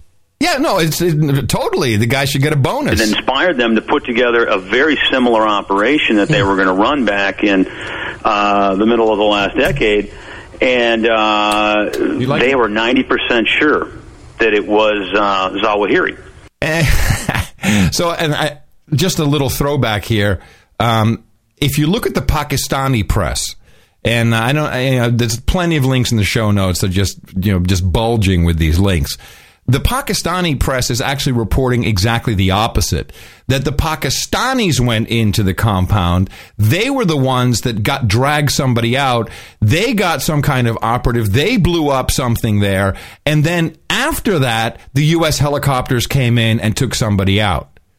So it's exactly upside down, reverse world from what we're being told. I did not get that from any Pakistani source. Oh, I have it from tons of Pakistani sources. Did you get it from any of the real ones? I mean, there's only 2 or 3 real. Who knows, right? Yeah, I mean, it's Pakistani websites. I have my own theory about this whole thing, which I'll reveal shortly. Let me play. This was from our national treasure. This was Lawrence Wright, another author. Who has also done some movies. And this is just how the CIA operates in Hollywood, which is really important because what you're seeing on television is Hollywood. I think it was in 2006 the CIA came to me to write a scenario, in their words, about what would we do if we got bin Laden, because this has been a subject of concern within the intelligence community. What if we did get him? How would we treat him? Where would we take him? Would it be better to take him alive or dead? And because I had written this movie, The Siege, in Hollywood had done a somewhat better job of connecting the dots about terrorism and the threat to America than the intelligence community. The CIA was reaching out to screenwriters. Did you get a call, John? Did you get a call from the CIA? No, I don't understand. Maybe I missed it. It might be in my spam box. Look at my call list here. Such as I had done. And I said, well, I'm a reporter. I can't go writing screenplays for the CIA. This is so awesome, this. But I'll tell you in the form Wag of the dog, ring a bell? an op-ed for the New York Times, what I think, if we were able to catch bin Laden. First of all, remember that bin Laden is the most famous man in the world. He's going to be one of the most famous men in history. So if you have the good luck to catch him, you have to deal with the legacy, not just the man. By the way, that was the thing that kind of took me on to the Obama-Osama thing. If the most famous man in the world is Osama, it's kind of like, you want to do a ripoff to have another famous person, and there's nothing better than to kind of come up with the same name. It's done in marketing all the time. Go on. And if you catch him, don't kill him, because he'll become a martyr, which is what he seeks to be. Anyway, so that's a very long clip. You can listen to that. That's a long clip. Yeah, well, it goes on forever. I think we should take a quick break. Before I need. Oh, you're still on the same topic? What? I need to laugh because Rachel Maddow was on Jon Stewart. You're always giving me nothing but grief if I even mention her name, let alone have a clip. Well, it's a clip of her and Jon Stewart. She comes on Jon Stewart with her glasses. She has to look intelligentsia. She always has the black. She's so intimidated by him; it's ridiculous. But it was so because the point of this clip is that the media is pre-informed about everything. They have like the equivalent of what in Gitmo Nation East they call a D notice. You can't say anything about it. But she's actually like propagating our memes throughout the entire interview. Short clip. Now, you can make points. Now, if you may, very quickly. Yeah. Can you confirm that? Because this is about bin Laden being dead. Can you confirm that? Jon Stewart asks. As we saw, but that's why immediately you are talking about the objective reality that you live in. I turn on the news, and immediately you do have people saying, "Well, is he dead?" And it's awfully weird that it can. Do you think he did it to distract from the birth certificate? And you immediately think to yourself, "Is really that's what's living in your head? Is that? Yeah. Are you that just insane?" The idea that the birth certificate is the real story, right, and Osama bin Laden is the distraction from it, tells you everything you need to know about the people who are really invested in the birth certificate story. If you think that Osama bin Laden is the distraction that America needs... The distraction? I mean, does she even hear what she's saying? This is all distraction. She's terrible, by the way. I didn't realize until they fired, what's his name? Obermiller, that how bad she is, because I think he segued into her show and kind of softened her a little bit and made it seem that she was like not nuts. But this is she just doesn't work at all. She's not going to last. I mean, I can't even watch her show anymore. She's what's so another win of this whole thing is we get to call everyone a conspiracy theorist. If I continuously hear conspiracy, you're crazy. Oh, well, I got a better one. This has been all set up. Play my Krauthammer clip, where there's not just conspiracy theory. There's another word we keep overlooking. Release them. You have to release them because otherwise the whole thing looks a little bit cooked. Not to us who are rational, but in the Middle East, which lives. But they'll still say it's on doctored, Charles. I mean, no matter what you do, you're going to have the kooks out there saying it was doctored. I'm not speaking about the kooks. I'm talking about ordinary discourse in the Middle East. That's good. Where the kooks. Now, I saw someone else, because what they're saying now is the entire Middle East is built upon conspiracies. They're crazy out there because they don't believe their government. This is a new meme. Like the Middle East, they don't believe their government. And I heard some guy, I missed getting the clip, he said, the Middle East is like, it's a whole region of dark-haired Donald Trumps. I'm like, what? Dark-haired Donald Trumps? Are you kidding me? Listen to Maddo propagate the formula a little bit more, though, and then we'll move on. I think that puts that in the proper perspective. Yeah, the whole, like, if we don't see the pictures, none of us will ever believe that he's dead thing is a country that I don't recognize. And you'll see that, and if they show the picture... Well, then where are you living, biatch? Pictures, they'll go, you see this shadow was photoshopped in, so you can tell that it doesn't really do that. Did they tell you guys before the president made his speech what had happened? Did everyone know? She's about to lift the lid on how the news media actually functions. She doesn't even realize what she's saying. We had an understanding of what the president was going to announce, but not that far out in advance. What does that mean, not that far out? Probably half a day. I mean, nobody had advanced planning notes for Sunday night, something's going to happen. It wasn't like that at all. But once it was clear that the president was going to make an announcement, then people started getting word about what the general content of that was going to be. Right. It was funny to watch people be so coy because you knew they knew, and so they would go out. I can tell you that it's CIA. Involves a very skinny man, a man that you might think. How can they sit here and laugh about the news media that is completely controlled by the government and won't say anything because Barack Obama has to come out and do his little show? How can they actually laugh about that? If this happens, I mean, shouldn't just be on the air immediately reporting this? No, well, shut up and we'll just wait until the president has made his announcement. Otherwise, he doesn't get the ratings. He has to time it to kick Donald Trump off the air. I mean, this is crazy. Or am I just nuts? No, you're right. It's not crazy. It's pathetic. Yeah, thank you very much. I'm going to show my support by donating to No Agenda. Imagine all the people who could do that. Oh, yeah, that'd be fab. Yeah, on No Agenda in the morning. We want to thank a few people who helped us produce this show for this Cinco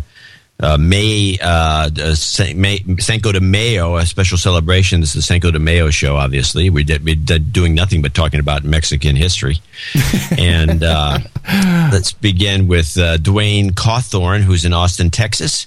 Thank you for the show. Keep up the good work. $111.11. He's talking about the birthday formula, which you might want to reiterate, Adam. Yes. Can you explain the birthday formula that resulted in him giving us $111.11? Yeah, this is for some super extra karma. This only happens once every 823 years, where if you take the age that you are the age that you either are or have become or will become in this year, along with your birth year, the last two digits, you add that together, it will be 111. This is a very special year, very holistic, if you will. This is for big super karma, so you can join our $11.11 a month program, or you can become an instant knight, such as Stephen McGrath with your $1,111.11. Yeah, this is a very, and you not only does it come, does that math work to $111, but this is the year that we have 11-11-11, which doesn't happen. That's right. And that happens in, it's happened three times in your lifetime, I think, right? Weird year, including the death of Osama bin Laden. Usama. Obama bin Baba. Peter Chizewski in Kirkland, Washington. Hi, midterm listener. Needed a de-douching, please. Mm-hmm. You've been de-douched. Representing Seattle, Washington, and Warklaw, Poland. Name is Peter Chizewski, and I want Adam to pronounce it. Too late, since he is such an expert. Peter Chizewski. No limits. Worst pronunciation of my last name so far has been Suzuki. Keep up the good work and have fun assassinating the media buzz around Osama bin Laden event. P.S. Mothership boarding pass payment coming up as well, just in case. Lovely. Ole Henry Halverson, or Ole, Clayton, Australia. Hi, John and Adam. Second-time donor here. Could you please plug my Mac App Store application, Packet Scope? You want to check that out for your show? Yep. Search for Packet Scope. That's a Mac app. It's not an iPhone. Oh, it's app. not a Mac app. No, it's a Mac app, not an iPhone app. Okay, go to packetscope.info. It's created with the No Agenda producer and hosts in mind to check to see if the government's spying on you or to check to see if you have porn downloading in the background. Let you feel like a real techno expert. Well, I don't need an app to tell me that's happening. He's going to use his proceeds toward knighthood. It's more useful and cheaper than San Francisco parking, $66.66. Stephen Pelsmakers, Baron von Pelsmakers from Belgium, is in this week to give us double nickels on the dime with an extra penny thrown in for May 5th, 2011. Cinco de Mayo, 5511. We missed that one. Yeah, that would have been a good giving opportunity. Oops. Yep, and so Pelsmakers hit it. Brett Corbett in Brisbane, Australia, calling all Aussies with the Aussie dollar at a 30-year high against the U.S. It's never been cheaper to donate, and that's a fact. That's right. I mean, it's like you're getting a huge discount. Courtesy of the show. Double nickels on the dime from him and David Lasco, Morgan Hill, California. Mickey and Bobby in the hot tub and Adam in the couch. What an image.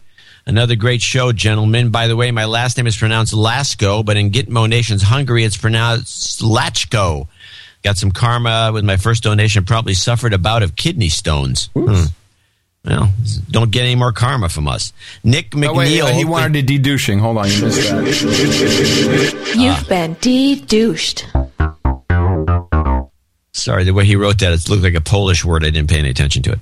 Nick McNeil in Oakland, California. Inder Morgan from Nick, the non-stripping Berkeley grad student. I wanted to be wishing Katerina Hogg, female listener number 11, a happy birthday on May 6th.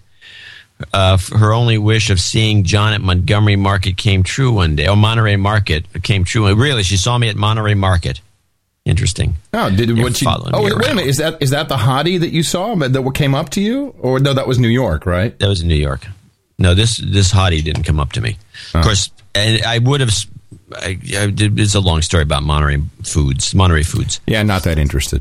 Jonathan Plant. Well, you know what bothers me? You go there and these old ladies, and they got these penny purses, and they're trying to check out, and they got to get exact change, so they're digging and digging and digging to get the penny out of the purse. Those old people, I hate them. And then they bring their own bags, which are grimy old cloth bags. Oh, the horrors! And they shove the vegetables. But soon we'll have to shove them all through the naked body scanner when they go into the market, so it'll be even worse. You have Jonathan to wait in line. in McKeesport, Pennsylvania, $53. On and off listener from DSC days, but really entertaining shows with what's going on. Would put $51.11, but had to add PayPal's fee plus some. This is for Air Force One delaying my flight home from Miami last Friday, and the TSA scanning my bag again for spa liquid. Don't deserve, but a de-douche would be cool. Mm-hmm. You've been de-douched. And we have a couple, three actually, $50 donors, Nichelle Moore, Robin Durden, and finally Sir Chris Keelan, who says, or wants me to say, Uchna show 300, Hebben John and Adam Justen Nodig. What? You know, in Holland, you would never get laid. Ook na show 300 hebben John en Adam jouw steun nodig. Steun, okay. Yeah, so that means... thank everyone who donated that level in every place. Even after show number 300, John and Adam need your support souls. Yeah, that's what it is. So that's it. That's a shorter list than... would have been nice, but we have a lot of good small donations that came in, and I love those. I mean, I do really, it warms my heart to see the $5 a month donations, and please check if you have that, because PayPal mysteriously seems to kick that off for a lot of people. So every single show, right? There's one or two that have just lost, that just go away, maybe even more than that. So check if you have that. We have the 1111. There's an entire page that you can find it. Dvorak.org/NA. And I think we certainly earned our keep for this program, John. I spent, and I had a corporate schlong-sucking session to make ends meet. So I was doing this in between all this other stuff I was doing. But it was like, I don't think I slept more than 4 hours a night just for all the stuff I had to go through and just route through all of the BS in the first couple of days to get to some of the real information. Like this, that ambassador, that, what's his name again? I don't care. You will care. You will care, my friend. Are you kidding me? Yeah, we do have a request for a Mark Grossman. How can you say you don't care? I was just joking. Oh, okay. We need a Hot Pockets call out for Quentin out there. All right. 3-year-old. Oh, okay. All right. So let's get, we want to thank everybody. We want to make sure you go to Dvorak.org/blog. Dvorak.org/NA, which we have a little jingle for, channel Dvorak.com/NA, and also the NoAgendaNation.com website. There's a big button that says donation. Click on that and help us out.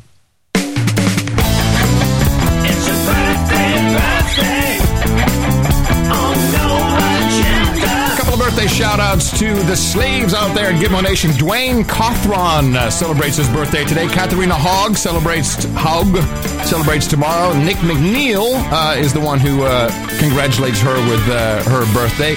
And Brian Qualls wants to congratulate his wife, Candace, who turns 31 tomorrow. Happy birthday and congratulations from John and Adam, your buddies here at the No Agenda Show. It's your birthday, yeah. We got one today, John. Here we go. Pull out your big Arabian sword for today. That would be just perfect. Did you cut yourself? Yeah, I did. I have to get a Band-Aid. Okay.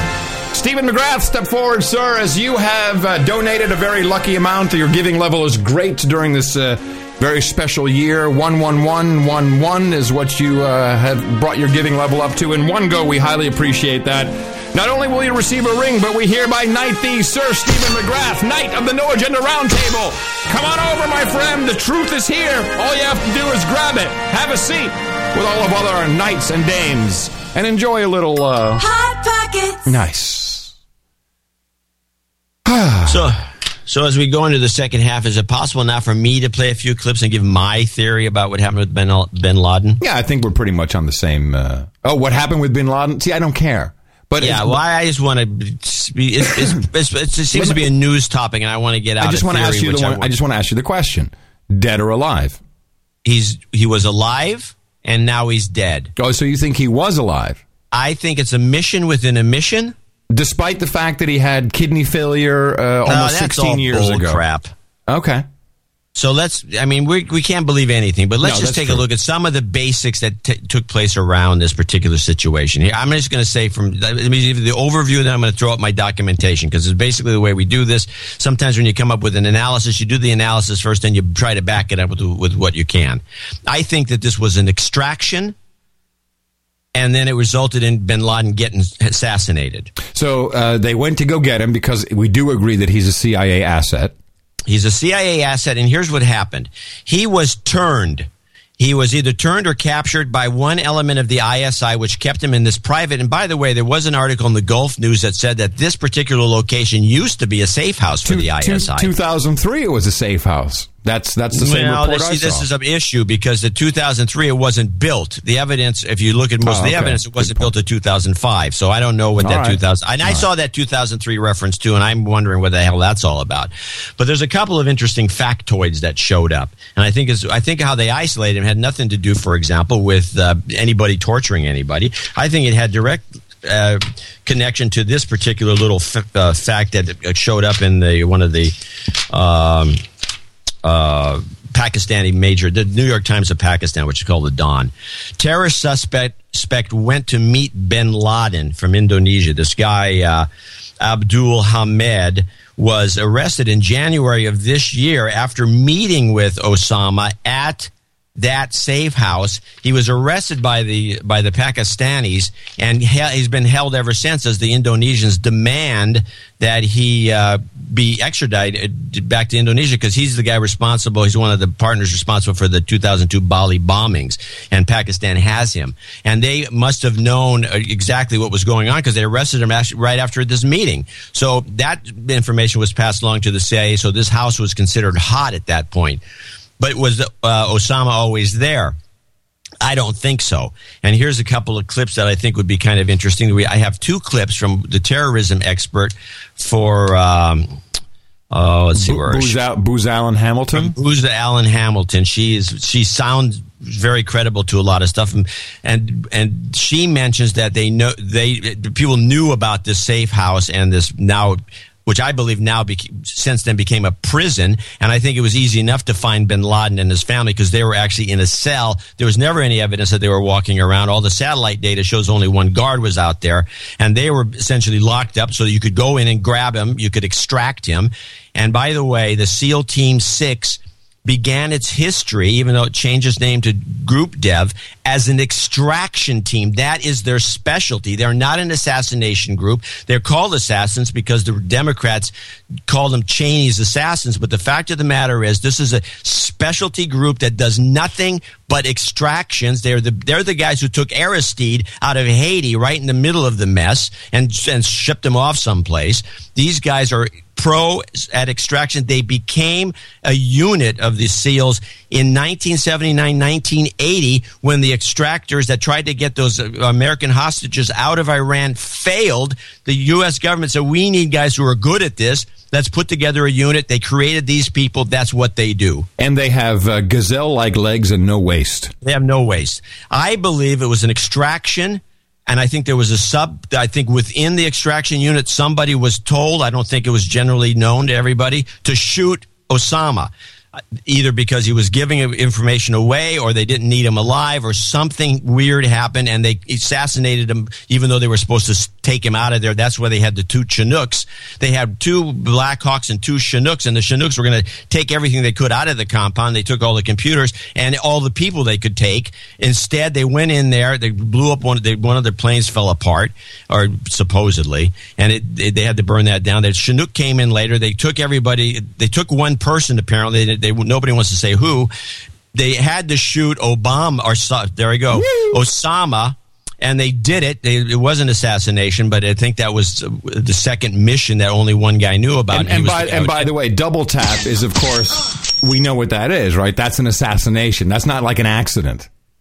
So now here's the evidence that I believe was it was partial in my coming up with this conclusion. Play the Booz Allen Hamilton terrorism expert, and there's a couple of interesting factoids she has. And now there's a great fear inside Pakistan that many of the terrorists, for example, Ayman Zawahiri, who's our number 2 man, or the one who's going to replace bin Laden, is moving to southern Punjab. And I've been on the phone with Pakistani journalists all day. And even though we focus so much our energy on Abbottabad, and this is where he's lived in this compound, well, I think it would be a mistake to think that he's been in this resort town for a long time. He's been moving around. In fact, one of my sources said that it was only 3 days ago that he came to Abbottabad. Before that, he was in the northern areas of Chitral, which again is another peaceful area, another resort-like place, a beautiful valley of Pakistan. So I think that we need to pay more attention to areas that were not on our radar. May I ask you a question about this, John? So it sounds to me like this is a possibility, amidst the personnel changes we saw in the CIA and the military, they needed to have a personnel change in the extended arm of the CIA, which is Al-Qaeda, and they needed to move the number 2 guy up, and we had to absolutely eradicate the number 1 guy. Is that kind of what you're feeling? I would say that's one of the possible reasons. I think it's also that there could be unknown reasons why they had to shoot him, but it was obvious when more of the evidence comes out that he wasn't shielding himself. He was probably ready to go. Hey, was this girl, this Booz Allen terrorist expert, is she hot? She's hot, kind of a Persian looking. She's not bad looking. I love Persian. Yeah.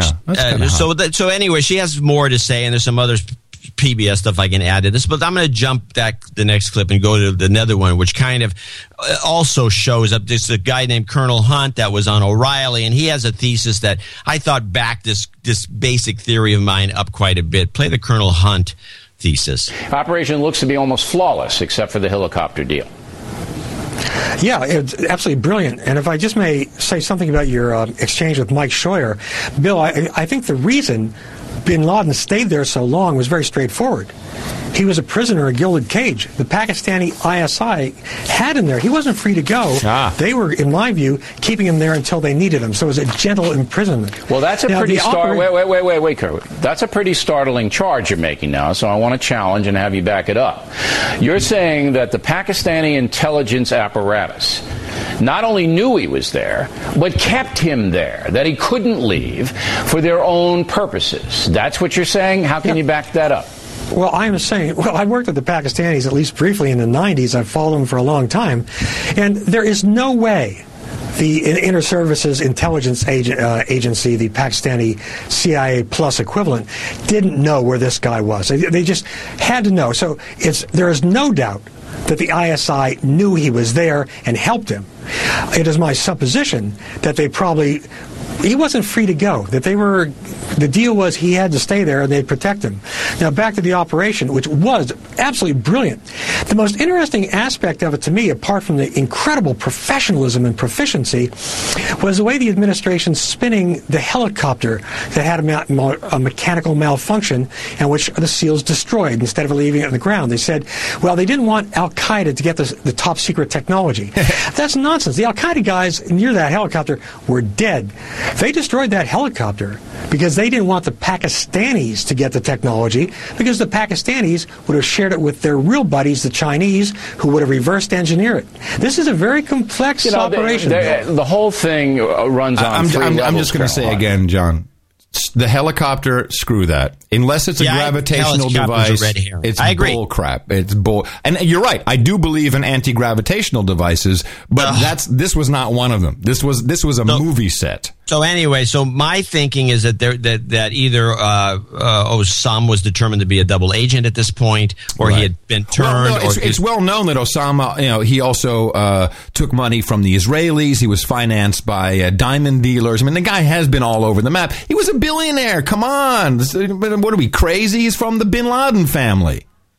So I think I think he was still connected to the CIA, and I think that there was, if you look at all his TV speeches and look at the days of the that they took place or that they were released, I think there's a code in there that went to the CIA that said, I'm going to be off the grid for a while. If you don't hear from me by this day, go in and get me. And I think that code was triggered from his last speech, which I believe was the 12th or the 21st of January, which the two numbers added would be 3, which means give me 3 months until May 1st. To hear from me. If you don't hear from me by May 1st, come in with guns blazing and save me, because they've got me. So May 1st rolls around. They go in with the extraction team from the SEAL. This is the extraction unit. That's what they do. Went in there to extract him, but there was a secondary mission that somebody within the team was told, look, this guy, we can't bring him back. You're going to have to shoot him. And one guy was... Boom, the whole thing's over. Now it looks like it was an assassination, which is kind of a negative image of these guys, because, in fact, that's not what they do. But that's what everyone wants to say they do. So it kind of brushes up the fact that he maybe shouldn't have been shot. He should have been captured. Then what were those Chinooks doing there? And they were going to extract him, but they didn't. But this all is covered up completely. And, I like it. I really do. I can't refute that. I can't say anything other than that ABC News knew this all along. Well, I'll tell you, there's a bunch of clips I'm not going to play, but there were where they reiterate this assassination unit bull crap, and they, essentially, there's one in here I would like to play if I can figure out which one it is, where they decide they finally give McChrystal. I wish I could. This is one of the PBS ones. We have to play these just to get this. McChrystal, who read the script beforehand and already had planned this. Well, McChrystal, I think McChrystal has been on the out since he let the Rolling Stone guys get him fired. Because he was trying to get out. Dispose of the body, would that be it? I want to hear that anyway. PBS dispose of the body? The things they did, for instance, was to build an entire mock compound. We're told somewhere in Afghanistan, and practice many times just going into that compound. They also, of course, planned for every eventuality, taken dead or alive, what to do with the remains, how to do quick forensic analysis, so they could dispose of the body within 24 hours. And then before that final raid, of course, I gather there was a great debate about exactly how to try to take bin Laden out. Absolutely, Jeff. There were really two main options with a lot of sub-options. Yeah, so that's not it. I think it might be JSOC PBS deconstruction. Does that sound right to you? Yeah, that's probably it. But let me place the reason I gave that other clip is because there was this bull crap about the Muslim burial. Yeah, that was great. In accordance with Muslim tradition, we threw him in the sea. Yeah, there's a religion that's based in the desert. Yeah, because that's where we bury all our good Muslims. But we threw them head first, so that's good. The other meme that I started spotting a lot was the bomb. We could bomb. We could hit him with the Predator. We could have bombed it. We could have bombed him or attacked or did this risky attack. Well, if you're doing an extraction with an extraction team, it's obvious that you never were going to bomb him. This is just another smoke screen of bullcrap information so the public can say, oh, Obama had to make this great decision when, in fact, he'd made no decision and they weren't going to bomb it. I mean, they got all these computers, hard disks, and all the rest of this really potentially great stuff, which would have been destroyed by bombing. So why would you even think about bombing when you might have a treasure trove? I mean, the information we're being fed by the media is so skewed toward confusion that it's just really, I was more annoyed at the end of the day by the fact that I have any of these clips and that these people are just, that it's not even worth watching the news anymore. It's not worth watching anything. I mean, by the way, there was marijuana growing outside that compound. You know that? Yeah, I did see that story, and that's a good thing.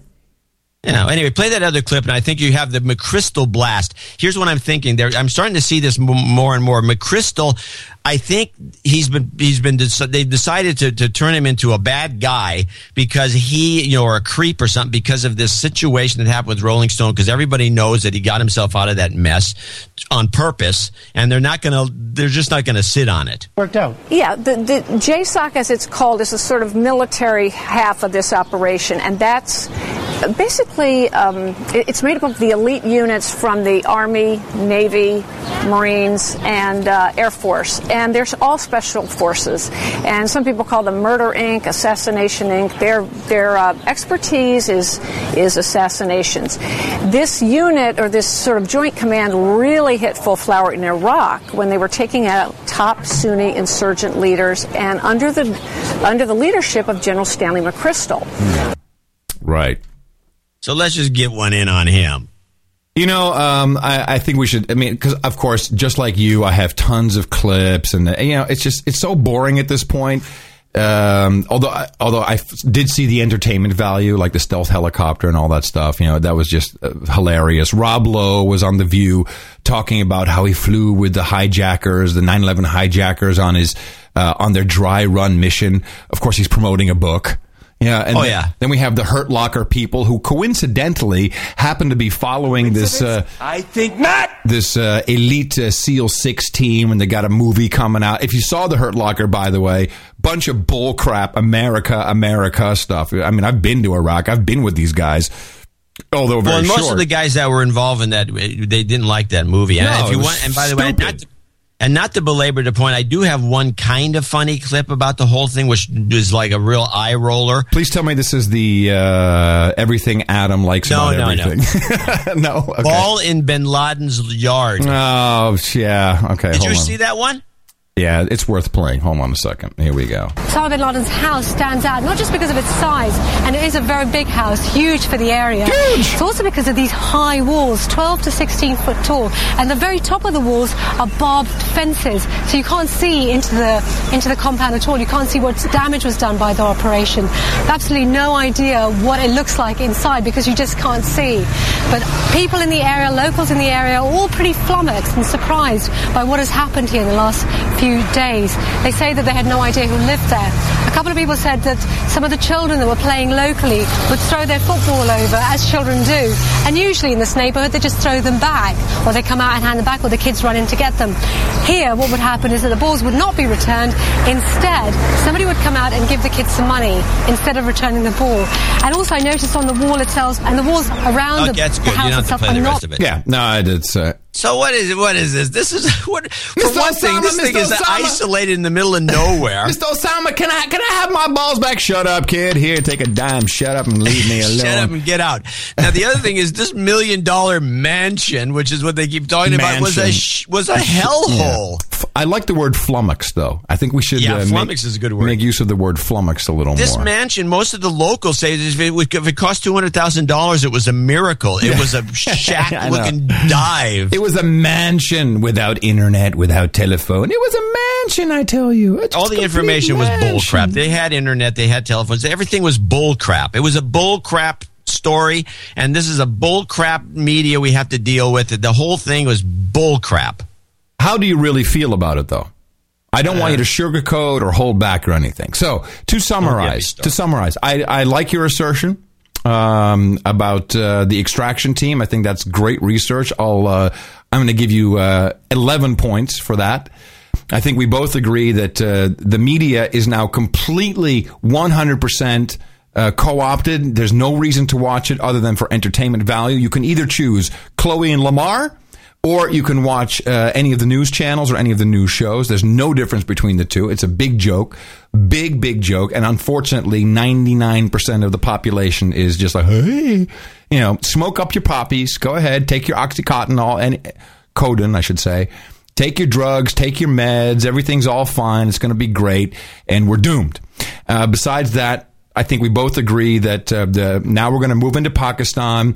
There is a huge war against China by proxy. All big wars are fought in different places, and it is all about oil with a little bit of subcontext. There's some drug stuff there. There's some mineral stuff. But at the end of the day, oil is what it's all about. And this is a good reminder to let you know that Mr. Oil's Crude Oil Show will be coming up right after the show. We got no agenda. We got no agenda whatsoever. Now, I do have some... Should we talk about something else? We kind of done with Bin Laden for now? Did I summarize it? Bin Laden. We're done for Bin Laden. Hi, my name is Kimmer! Kimmer! Kimmer! That man, we got a jingle now for Timmy. What the heck is that? That's Timmy Geithner's little... He has a song. Timmy. Yeah! Kimmer! Timmy Geithner is a force to be reckoned with, my friend. He has his own song. He's been on a lot of stuff in the background. So Louise Story is a journalist from the New York Times. She talks about how Timmy went to Andrew Cuomo. Now, Andrew Cuomo, of course, is the Attorney General for New York. New York or Attorney General, right? Am I saying that correctly? Cuomo, I thought he was the governor. Oh, the governor, I'm sorry. No, this was when he was Attorney General, I think. Okay.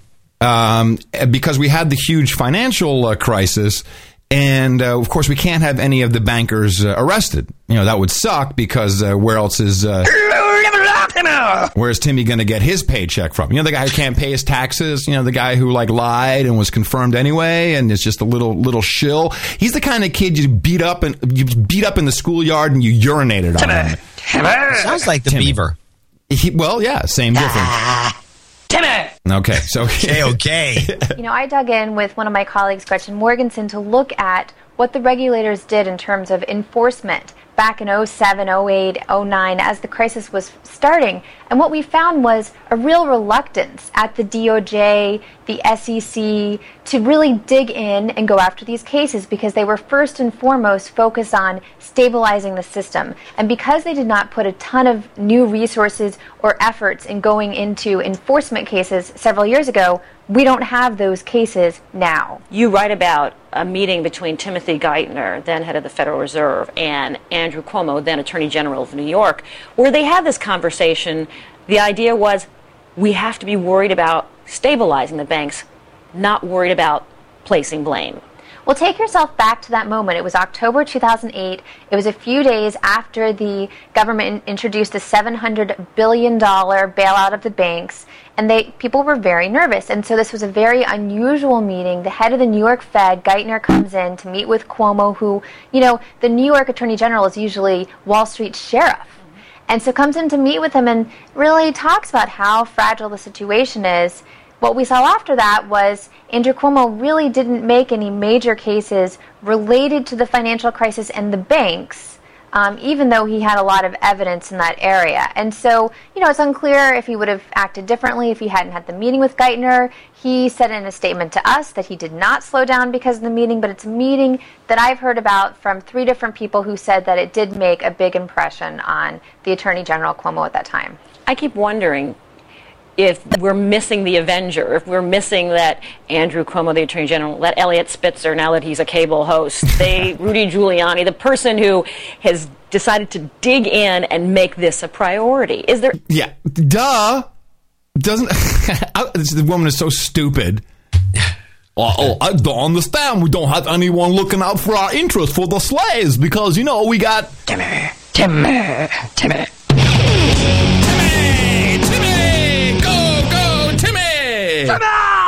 All right.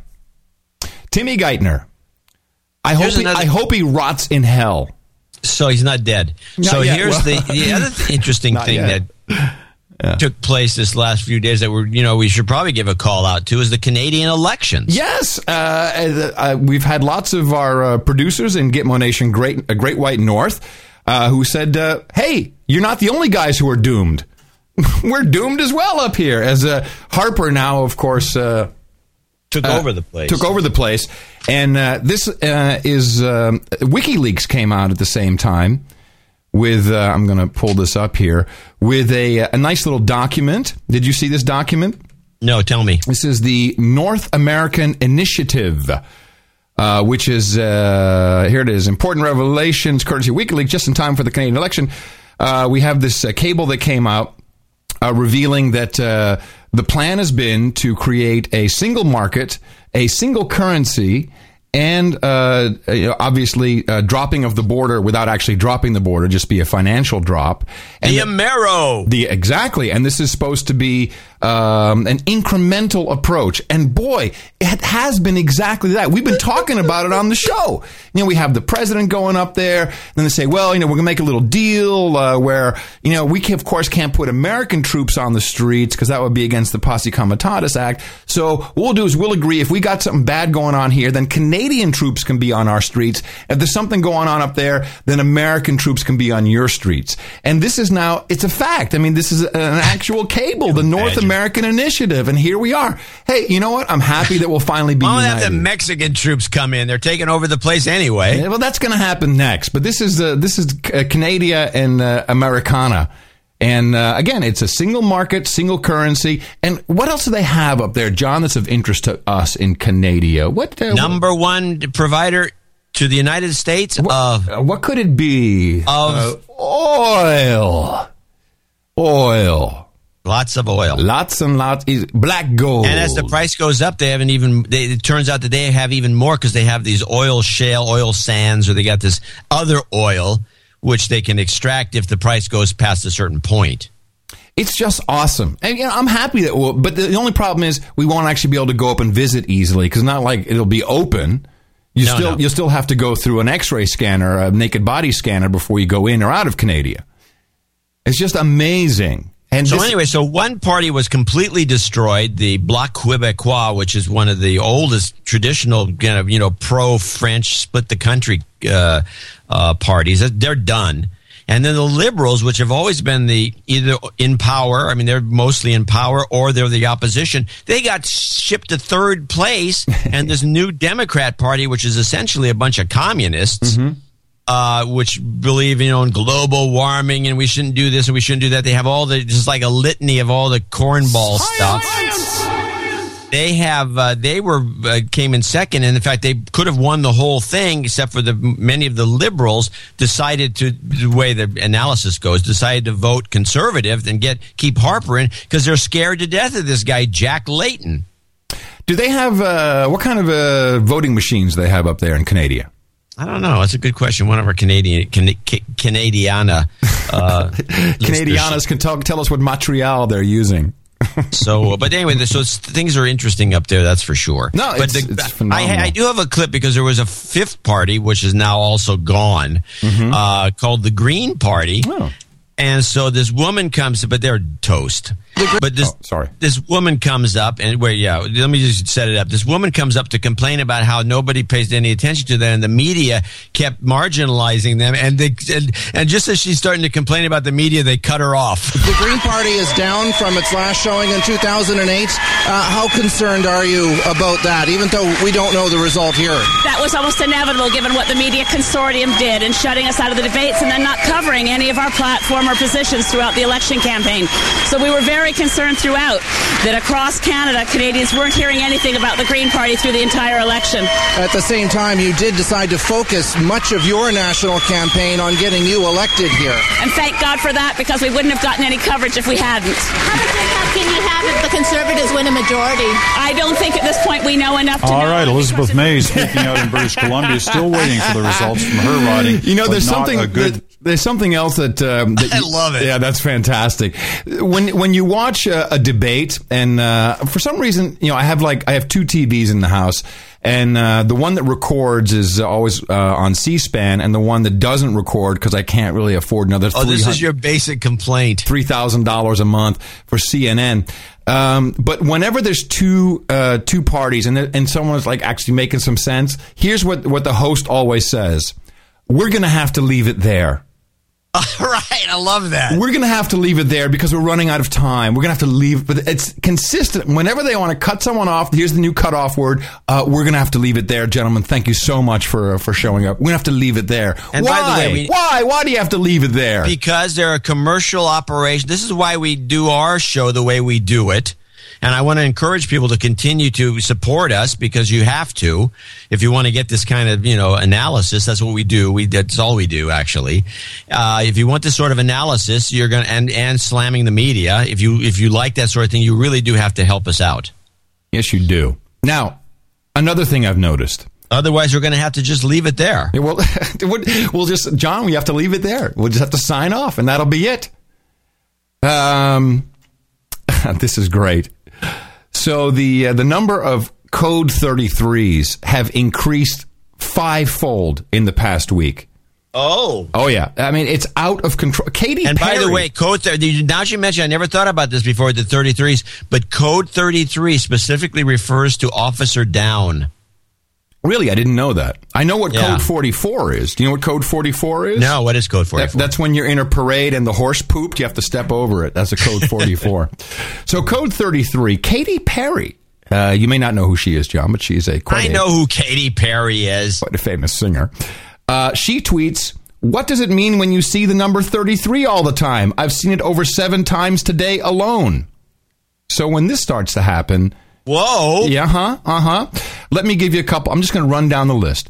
Iraqi official says 9 killed, 33 wounded. Car bomb explodes in Baghdad neighborhood. Archel Daniels Midland profit meets expectations. Revenue surges 33%. Oxzif profit rises 33% on higher management fees. Sham University president indicted on 33 counts. Man gets 33 months for disclosing UMC patient records for personal gain. Magellan Midstream Partners profit grows 33% per unit. Sinclair Broadcast Group, Sinclair profit rises 33% first quarter. Qatar to acquire 33% stake in Cargolux. 33 companies a week went bust in the first third of the year. Yemen protesters urged not to raise bin Laden banners. President in charge for 33 years. Raid on bin Laden was live blogged by 33-year-old programmer. General Probe poised to gain 33 in merger as profits prove superior. Whole Foods profits rises 33%. Full year forecast increased. Only 33% of India's hunger children covered under ICDS. 33-year-old Philips Carbon Black Q4 net down 8% at 33 Rumbais. Central China Bank to drain 33 billion won via 28-day bond purchase. Hello, number 33. Well, something's up. Well, and I don't think that 33 is an announcement that they took out Osama, but something there's too many now. This is not good. Couple of things. So, even though it's kind of going back, it's just the Ministry of Truth. I guess some shadow puppet theater stuff as well. That's kind of interesting. So, this Audrey Thomason, by the way, the mystery, the Martha Quinn woman in the picture, we have to keep her. We have to find out more about her. She's very mysterious. You can Google her all you want. There's very little known about her, and why she was in the back there poking her little mousy head out. It irritates me. So we need some help from our. It irritates. It does. Now, do you know that Admiral Mike Mullen, who was standing right behind the president, he had the brown shirt on. Do you know his family history? I think I once did, but I don't. You might as well rebrief me. His father, and this is from an NPR story, our national treasurer. His father was a huge Hollywood publicist who's Jack Mullen. His clients included Bob Hope, Jimmy Stewart, Phyllis Diller, Carol Burnett. No wonder the guy is in there. He's a PR shill. He's grown up with understanding how PR works. This is just amazing to me. That's funny because he looks kind of like a classic Hollywood PR guy. Doesn't he just look like it? Yeah. Like one of those douchebags? Yeah. Yeah. Hill and Knowlton is on the... I don't have all of the announcements, but they're expanding their business. They got so many different clients. It's just unbelievable. Let's see, what do I have? I got a couple other things. What do you got, John? Just most of the stuff is still leftover Osama stuff. I mean, do I have anything that's a little off the... Because I just felt we're going to spend the whole I have something. Oh, no, I have... Of course I had to do this. This is the Ministry of Truth. Julian Assange. Assange. We have to... In the milieu, chez Assange. And he was interviewed by Russia Today. Once again, now I have to say, the girl who interviewed him, hotness factor 8, not blonde, not Russian, but they're getting some of the idea. I don't mind if they try to go with the brunettes, but the fact of the matter is, I think you're dead right. It's got to be blondes, and they should have a PhD or have 2 law degrees or something like that. Yeah. And, they do exist. That's the joke of it. I mean, these people that they have on Fox, these women, they've got master's degrees and PhDs in law, and they have all these weird backgrounds and educational backgrounds, and they're beautiful. There are women. You could go to a graduate school and you'll find these beautiful women that if you're smart, you could go in there, probably proposition them not for sex, but for a job at Fox, and they'd take it. Did you know that Erin Burnett is leaving CNBC?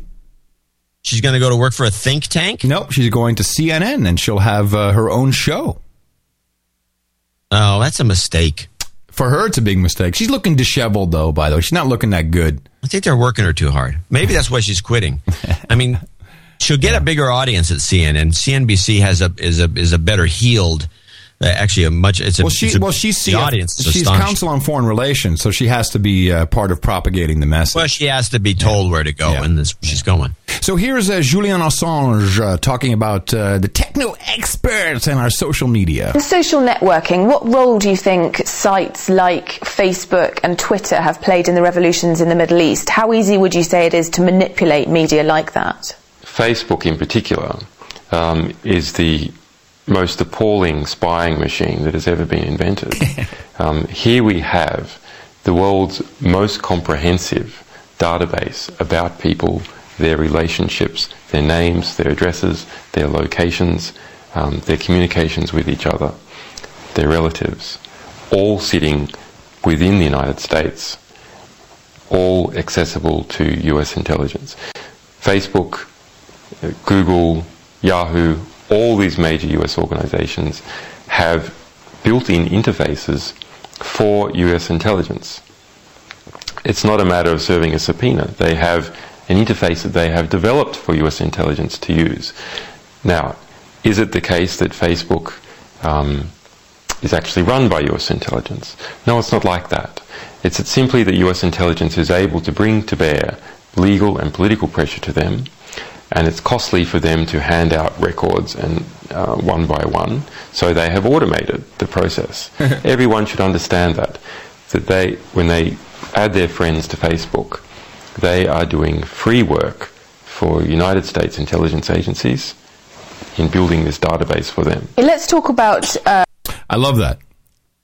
Well, this is interesting because I wrote a column on this specific quote. I think it was a couple days ago. And then we did the X3 show, x3show.mevio.com, about this topic. And I didn't know it came from Russia today. It's funny that you have it. Well, that's not a coincidence. We're in tune with each other like two married people. So that was nice. Hey man, don't so me. I think he's dead on. I've always felt this way, and it's funny the reaction you get to is, so what? Is what you get from the American public, which we've completely lost sight of any sort. I mentioned in my column that I use Facebook for due diligence. I use it to track people because I'm a journalist. I got to find out what's going on. If I'm going to meet with somebody, I usually check them out. I use Flickr to see what photos are posted about people, see what kind of person. If they're hot or not. Well, maybe. Mm-hmm. But the point is that these things are all available as tools, and I can see that there being some special tool, an Uber tool, a Meta tool. I mean, there are products like Nimble, which I plugged in the column, which is something that kind of consolidates a bunch of these things. And you can, it's just obvious to me. And I've always been baffled by the fact that people are so free with giving up very personal information, like what they're doing, where they're going, what their schedule looks like, who they've met, who they're seeing. I mean, this kind of thing is, for intelligence agencies, has got to be a gold mine. It makes their job easier. I just thought it was really nice that that Julian Assange says, you're doing work on behalf of them. Like, yeah, this is fantastic. It's really, really good. They're also doing work on behalf of our show. Yes, this is true. Now, there were a couple of weird announcements. And I subscribe to all the RSS feeds of the White House. The hubris of these guys, they're so crazy. And particularly the blog team, because the blog team is led by these little heel nippers, right? They all want to be, hey, I'm going to be president one day. I'm doing important work. Ankle biters, right? And but they slip up a lot, and they do stuff that is not necessarily. I mean, the whole White House, of course, blows because they're not in control of what the CIA and the military is really doing. This is why they had to come out and change all their stories and all that. So there was key administration posts.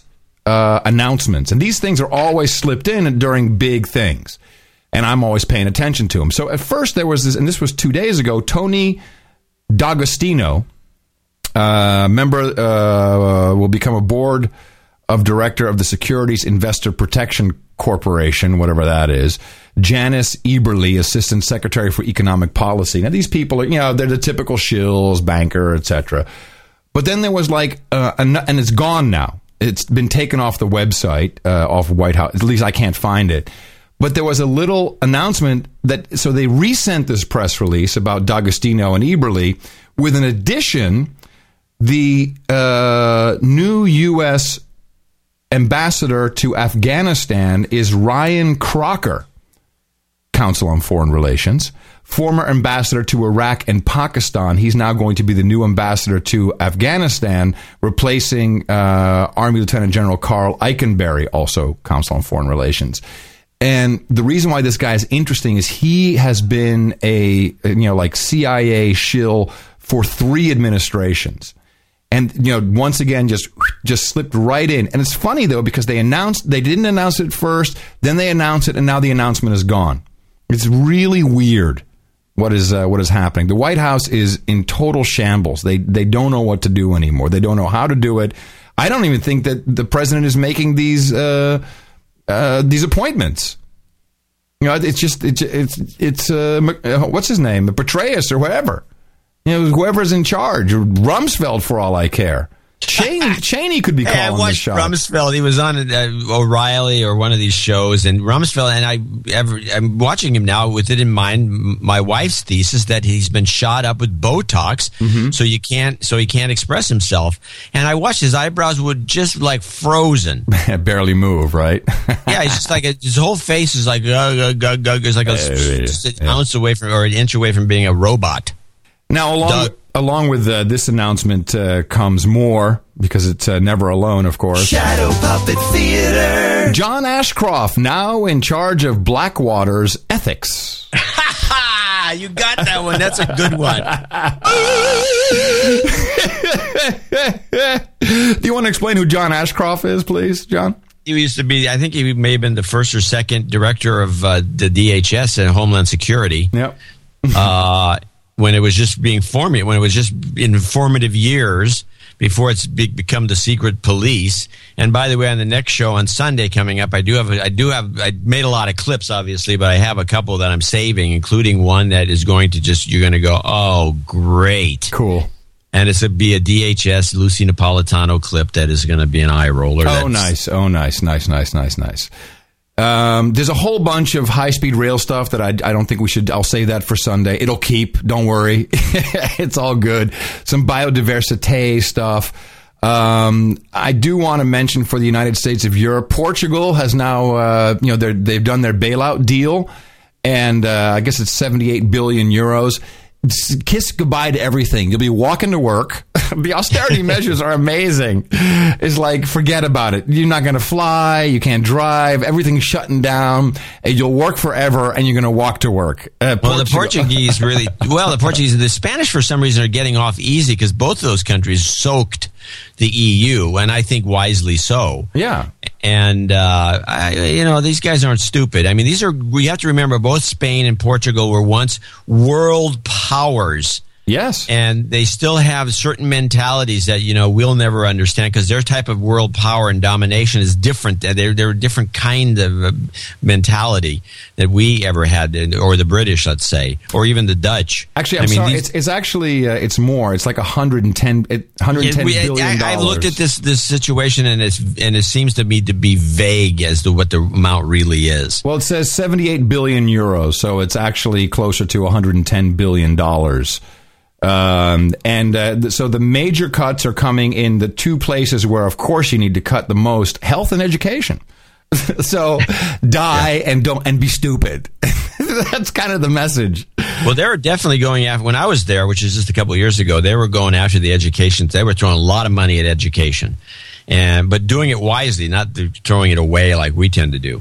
And I don't think they want the Portuguese to be that smart, so it's probably in the best interest of the EU to keep the Portuguese dumb and barefoot.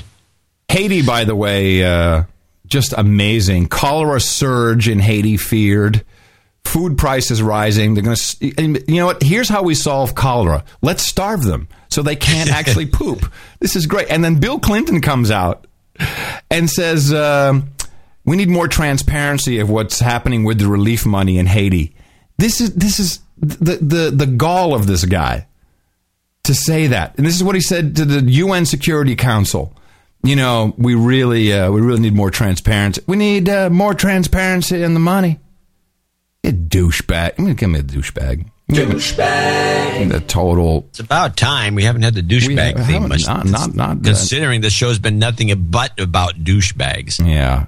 Let me see if there was any other fun stuff. I think that was the main stuff. I think we covered some of the news today, John. I think we kind of got it. Yes, I think we can put the Bin Laden thing behind us. I would like to. I would really like to. Yeah, it's too time consuming. Unfortunately, it's going to be in the news a lot, but now it's going to be just disinformation of all sorts, and it's going to be something we could ignore. There's other things to talk about, and there's other things going on, and this 33 meme is bothering me. Yeah. I do have a clip for the end of the show, the Napolitano rant. End of the show clip, which is it's a good long rant. This guy is, completely, I think he's right on with most of his assertions about the legality of all the stuff that we're doing. And the fact of the matter is that the country's going down the tube is basically what he's saying. And it's a very good job of it. And we got Sunday coming up, which will be, we hope people will support us over the next few days and continue contributing and becoming executive producers on their way to the 333 Club, which will be our next big push for the show number 333, which is coming up in about 15 weeks.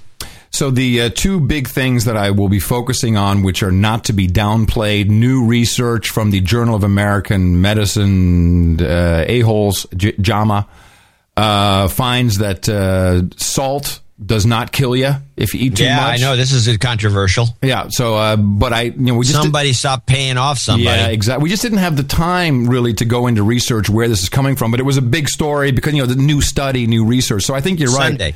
Yeah, someone was not paying. The same time, Cargill has introduced Premier Light Salt, John. Premier Light. So there's use less. Yeah, use less indeed. And then the other big story is the Alzheimer's thing. So they're working really hard on the vaccinations. There now appears to be an obesity link with Alzheimer's. There's a blood test you can take and to find out if you're prone to Alzheimer's. So be on the lookout for the Alzheimer's meme and for the vaccine. Also, U.S. has ordered more anthrax vaccine. So all around, it's just it's great. We will try to be your guiding light amongst all of the burkrapiness that is taking place because I don't know where else to get it. In fact, I enjoy just listening to you for my own sanity. I think it really helps.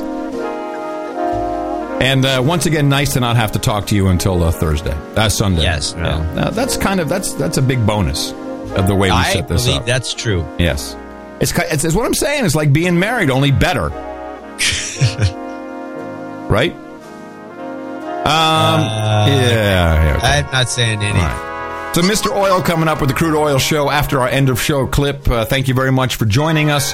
And remember, just laugh, okay? You're on the inside. You know it's all bull crap, so you can just laugh. Don't go crazy, please.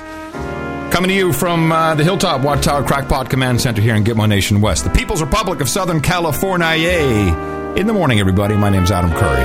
And thanks for listening to our Cinco de Mayo celebration. I'm here in Northern Silicon Valley. I'm John C. Dvorak. We'll talk to you again on Sunday for early morning service right here on No Agenda.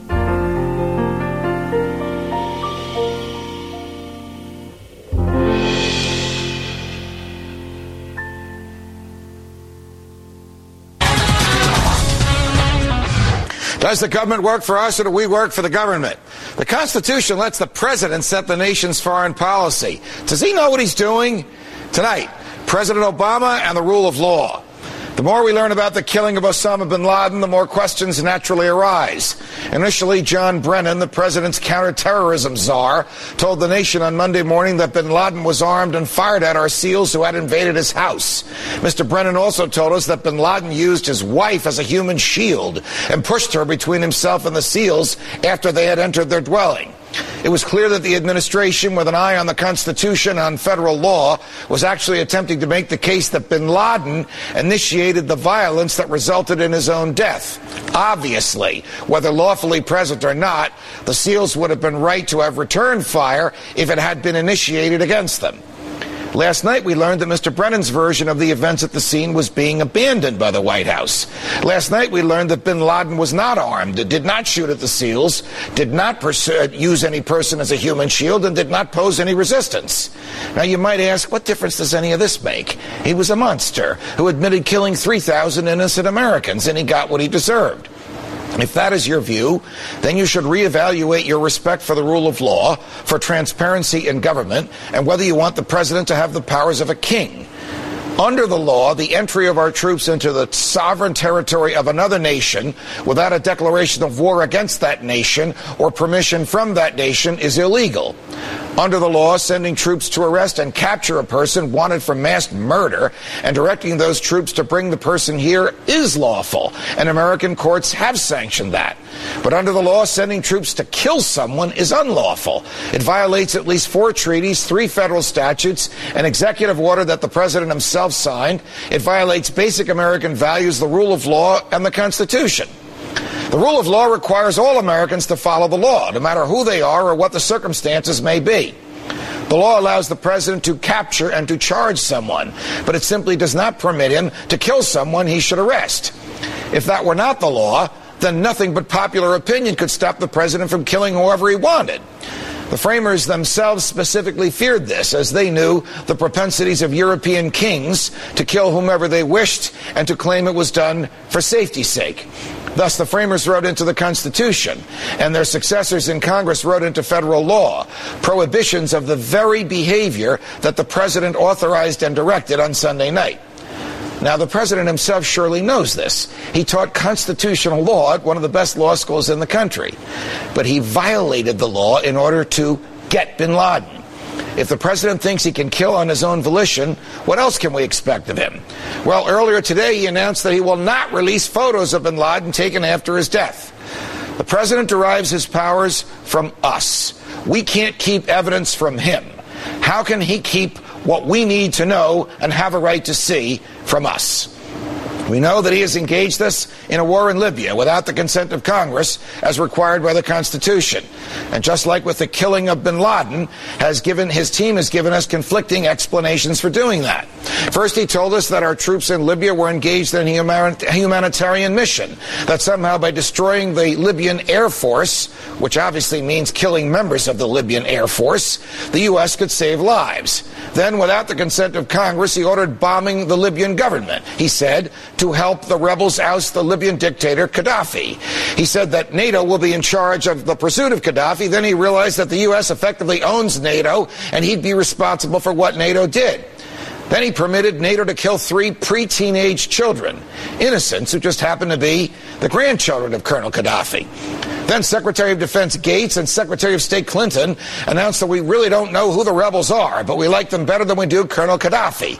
Then WikiLeaks revealed that some of the rebel leadership consisted of former detainees at Gitmo, and some were well-known terrorists and mercenaries from the Middle East known as the Mujahideen. Then the president decided to send these rebels $25 million in non-lethal aid, such as medical supplies, uniforms, boots, and radios. This is the same president whose Justice Department is prosecuting a man here in New York for aiding terrorists by sending raincoats to the same Mujahideen. Do you see the pattern with President Obama? Do as I say, not as I do. Free speech for thee, but not free speech for me, but not for thee. I am free to do as I wish to get reelected. The Constitution be damned. America, these are dangerous times in which we live, and only fidelity to first principles will keep us free. Those principles require, very simply, that the president comply with the Constitution and obey the laws just like the rest of us. From New York, defending freedom every night of the week. So long, America. Just take your medicine. Just take your medicine. Squirrel! Dvorak.org/NA